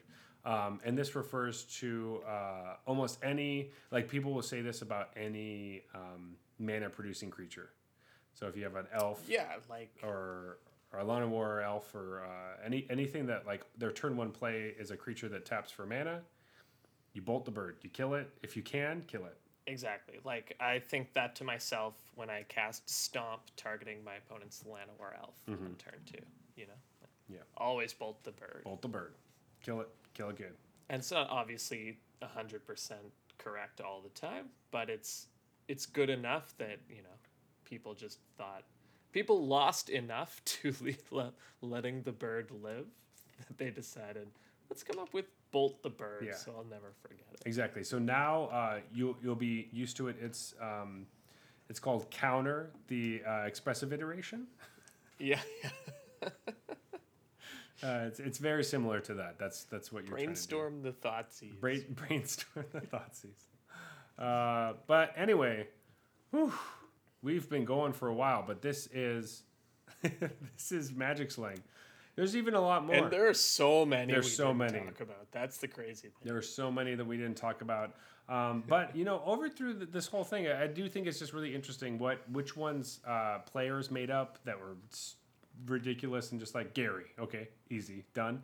Player made that up, as opposed to things that Wizards made up, which are closer to all the different color things, or like which players or represent what type of player, all that kind of stuff. And then the stuff that's kind of in between of like Wizards made a card that does this, and players decided to make that into a term for any card that does this. Exactly. Like we didn't even talk about how a Wrath is something that destroys all creatures. Yeah. Like a Wrath of God. Hey, look at that. Boom. Now we covered it. Yeah. But yeah, there's a ton of those kinds of things, and it's just really fun to look at. So if you'd love to send us some more ideas, find us on Twitter and Instagram, and Arena Regulars. Yeah. We're not ready to do the end of the show, but we are ready to do the last call, I think. Jeff, do you have any last thoughts before you go to the last call? I do. I would just like to add that I'm really looking forward to what kind of vernacular the community comes up with in the future. Ooh, oh wow, you're so uplifting and hopeful for the future. That's beautiful, Jeff. I really like that. Thank you. Well, what a nice way to go into a break. Yeah. So, Jeff, I don't think we need to do a reveal. Are we ready for the big reveal? It's not a big reveal, Jeff. It's a big reveal. Okay, it's very obvious. 3. All right. 2, 1. Oh my goodness! Oh my gosh! We both picked my beer. We both picked your beer. How did that happen? Oh, is it because it's 10% and also in a cool bottle and also tastes great? I think it's because it's amazing. Yeah. So the guy at the liquor store when I got this was actually looked at it when I bought it and was like, "Oh my God, we have this in stock. This is what I'm buying after work right now." Oh, I still have the saddest little. Hold on. Sound. Oh, look at you just muscle it out. Did I get one? Yeah. See, I pull it out. I do it like I do whatever. See, like, you do it like you're serving it to someone else. Yeah. Well, I'm serving it to the most important person, which is myself. So, anyway, so I did have high hopes going into this, thinking, "Oh, this is gonna be really great," because this guy at the liquor store said that it's his like favorite beer ever, basically. And I don't think it's definitely not my favorite beer ever, but I think it's really good. Yeah, he might have oversold you, but it's still great. It's still great. It's great. So, as always, we rate beer on a scale of bronze to mythic. So basically, these are the tiers in Arena, obviously. These have no... they mean nothing to the tiers in Arena and what tier you are. It doesn't... We don't care. True. We don't care what tier you are in Arena. If you're a bronze player in Arena, we don't think that you're a bad beer that we don't want to drink anymore of. Yeah, exactly. So that's... a bronze beer is trash. Trash is... doesn't belong in my mouth, and I throw it into the garbage can. Is what a bronze beer is. Yeah, it's very rare. Silver is like a macro brew, or basically it has nothing going on, nothing super interesting. But hey, at least it's not a bronze beer. Exactly. Gold is this is fine. I don't really want to drink this often, but I'll have it when I see it. Platinum is pretty good. I would drink this again. Diamond is, this is exceptional. I would definitely recommend this, and I'm going to drink this again. And Mythic is the absolute best. This is what you can't stop telling everyone else about. And they're like, "Oh, man, this stupid beer guy and his Mythic beers over here." You would recommend this beer to absolutely anyone and everyone. 100%. Let's probably start out with the one that we picked. So this is. Or did we want to very quickly go through the other one? I guess both are options. Jeff, you're making this hard. Before I forget what the other one tastes like. Okay, let's talk about the other one because I already forgot what it tastes like because it was the first beer I drank. Okay. So my thoughts on it, just to get them down on paper. It's a cherry wit. It delivers on that, but it didn't blow my mind. It's fine. Yeah, it's fine. I don't care that much about it. Yeah, I think they did a good job, I suppose, delivering on that style. Cherry wasn't super pronounced, but it wasn't also totally hiding in the background, so that's good. Yeah, I could definitely taste the cherry. it wasn't as weedy as I was thinking, which I kind of liked, which is fine. Right, because but- you're not the biggest wheat beer. Yeah, I think guy. I really think that like if I'm drinking a wheat beer, like essentially a Blue Moon or like a Shock Top are just like perfect, and there's nothing needs to change. I was like, yep, that's fine. Other wheat beers tend to do a bad job, I think.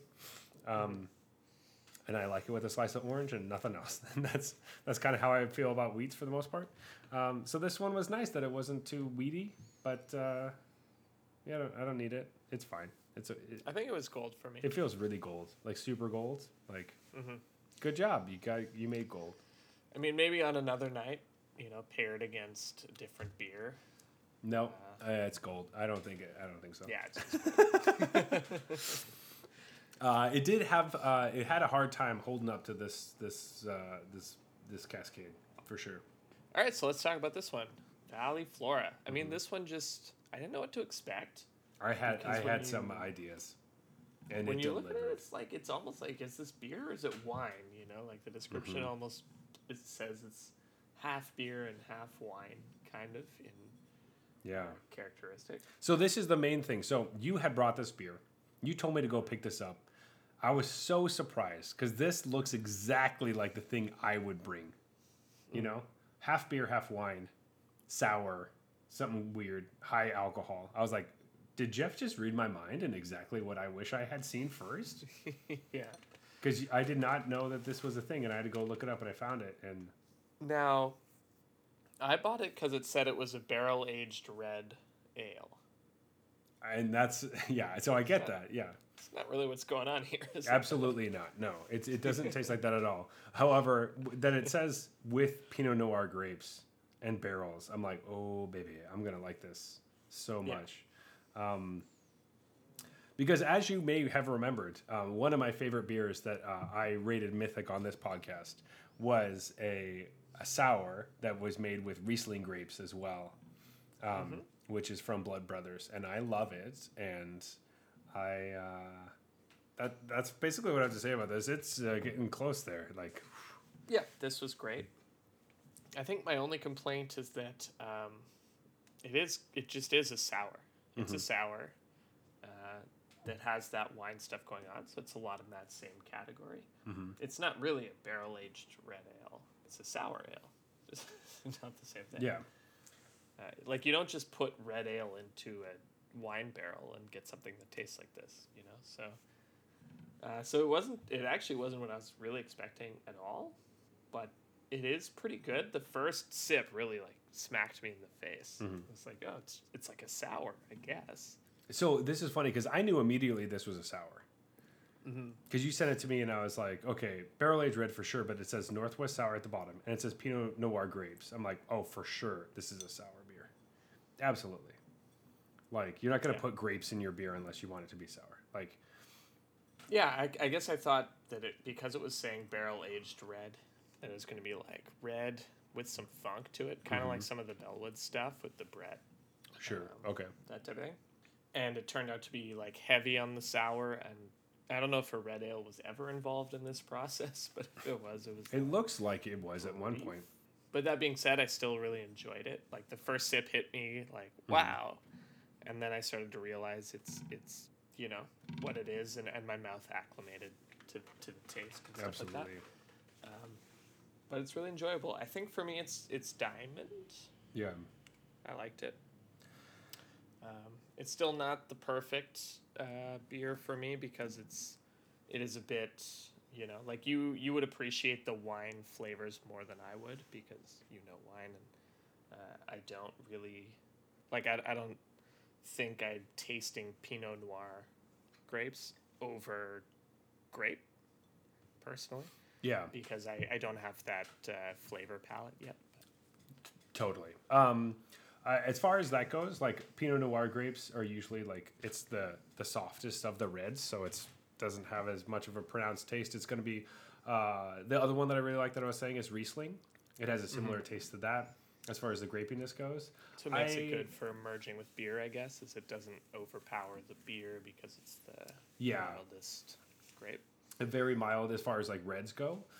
So I was surprised to see the Pinot. I was usually thinking that I would like a white paired with this beer, but and for a while I was wondering if it was red ale that was aged in Pinot Noir barrels. I think that would be awesome. That would be really interesting as well. That's what I thought it was when I bought it. Yes. Okay. But then, but because it says with Pinot Noir grapes, I was like, well, for sure, this is going to be really. So the thing about this is that like, I'm 100% going to recommend this to somebody. I'm going to go back and want to drink everything that they make. And so there's no way. Yes, they had another one that I wanted to get. They have other ones, and they come out all the time in different vintages. If I'm in Portland, I'm probably going to look this place up. There's no way that I can't give this Mythic. Yeah, yeah. Like, I'm giving this Mythic just because, like, I'm totally on board with whatever they're doing. I love their labels. I like their bottles. I'm going to drink everything that I see that they have. For sure. That's what's...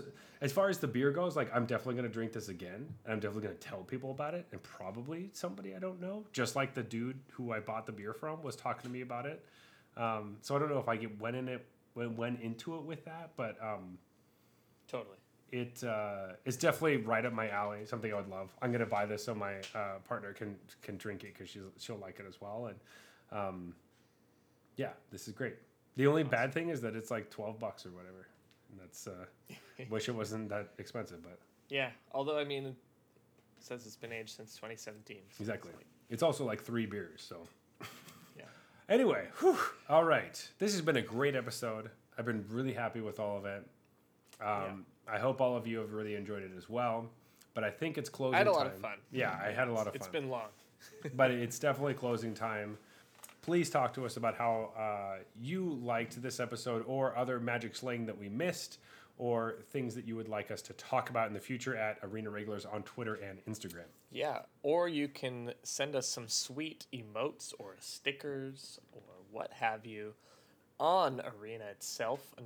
Will be under the username Arena Regulars Podcast. That is us. Usually me on my phone, if I'm ever on it. I don't know how you use it, but I've actually been playing on my phone a little bit as well. It's been good. I like it. Anyway, it works better than I thought it would, but there are just certain weird things. Yeah, exactly. To get used to. I tried building a deck on my phone. Fuck, that was hard. I was Nightmare. like, oh god. Anyway, if you want to talk to me personally and try to give me better beers to bring so that Jeff doesn't steamroll me like this episode, you can find me at Zulberg on Twitter and Instagram. That's ZEULBERG.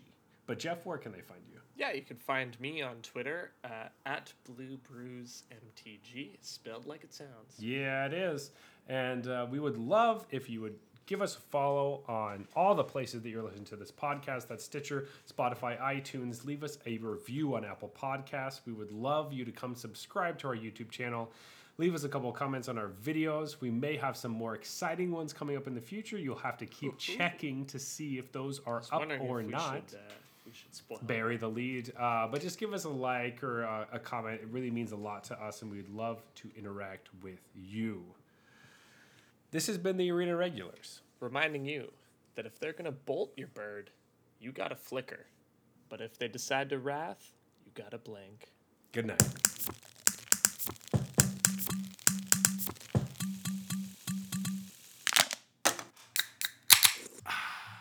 All right, that's fine.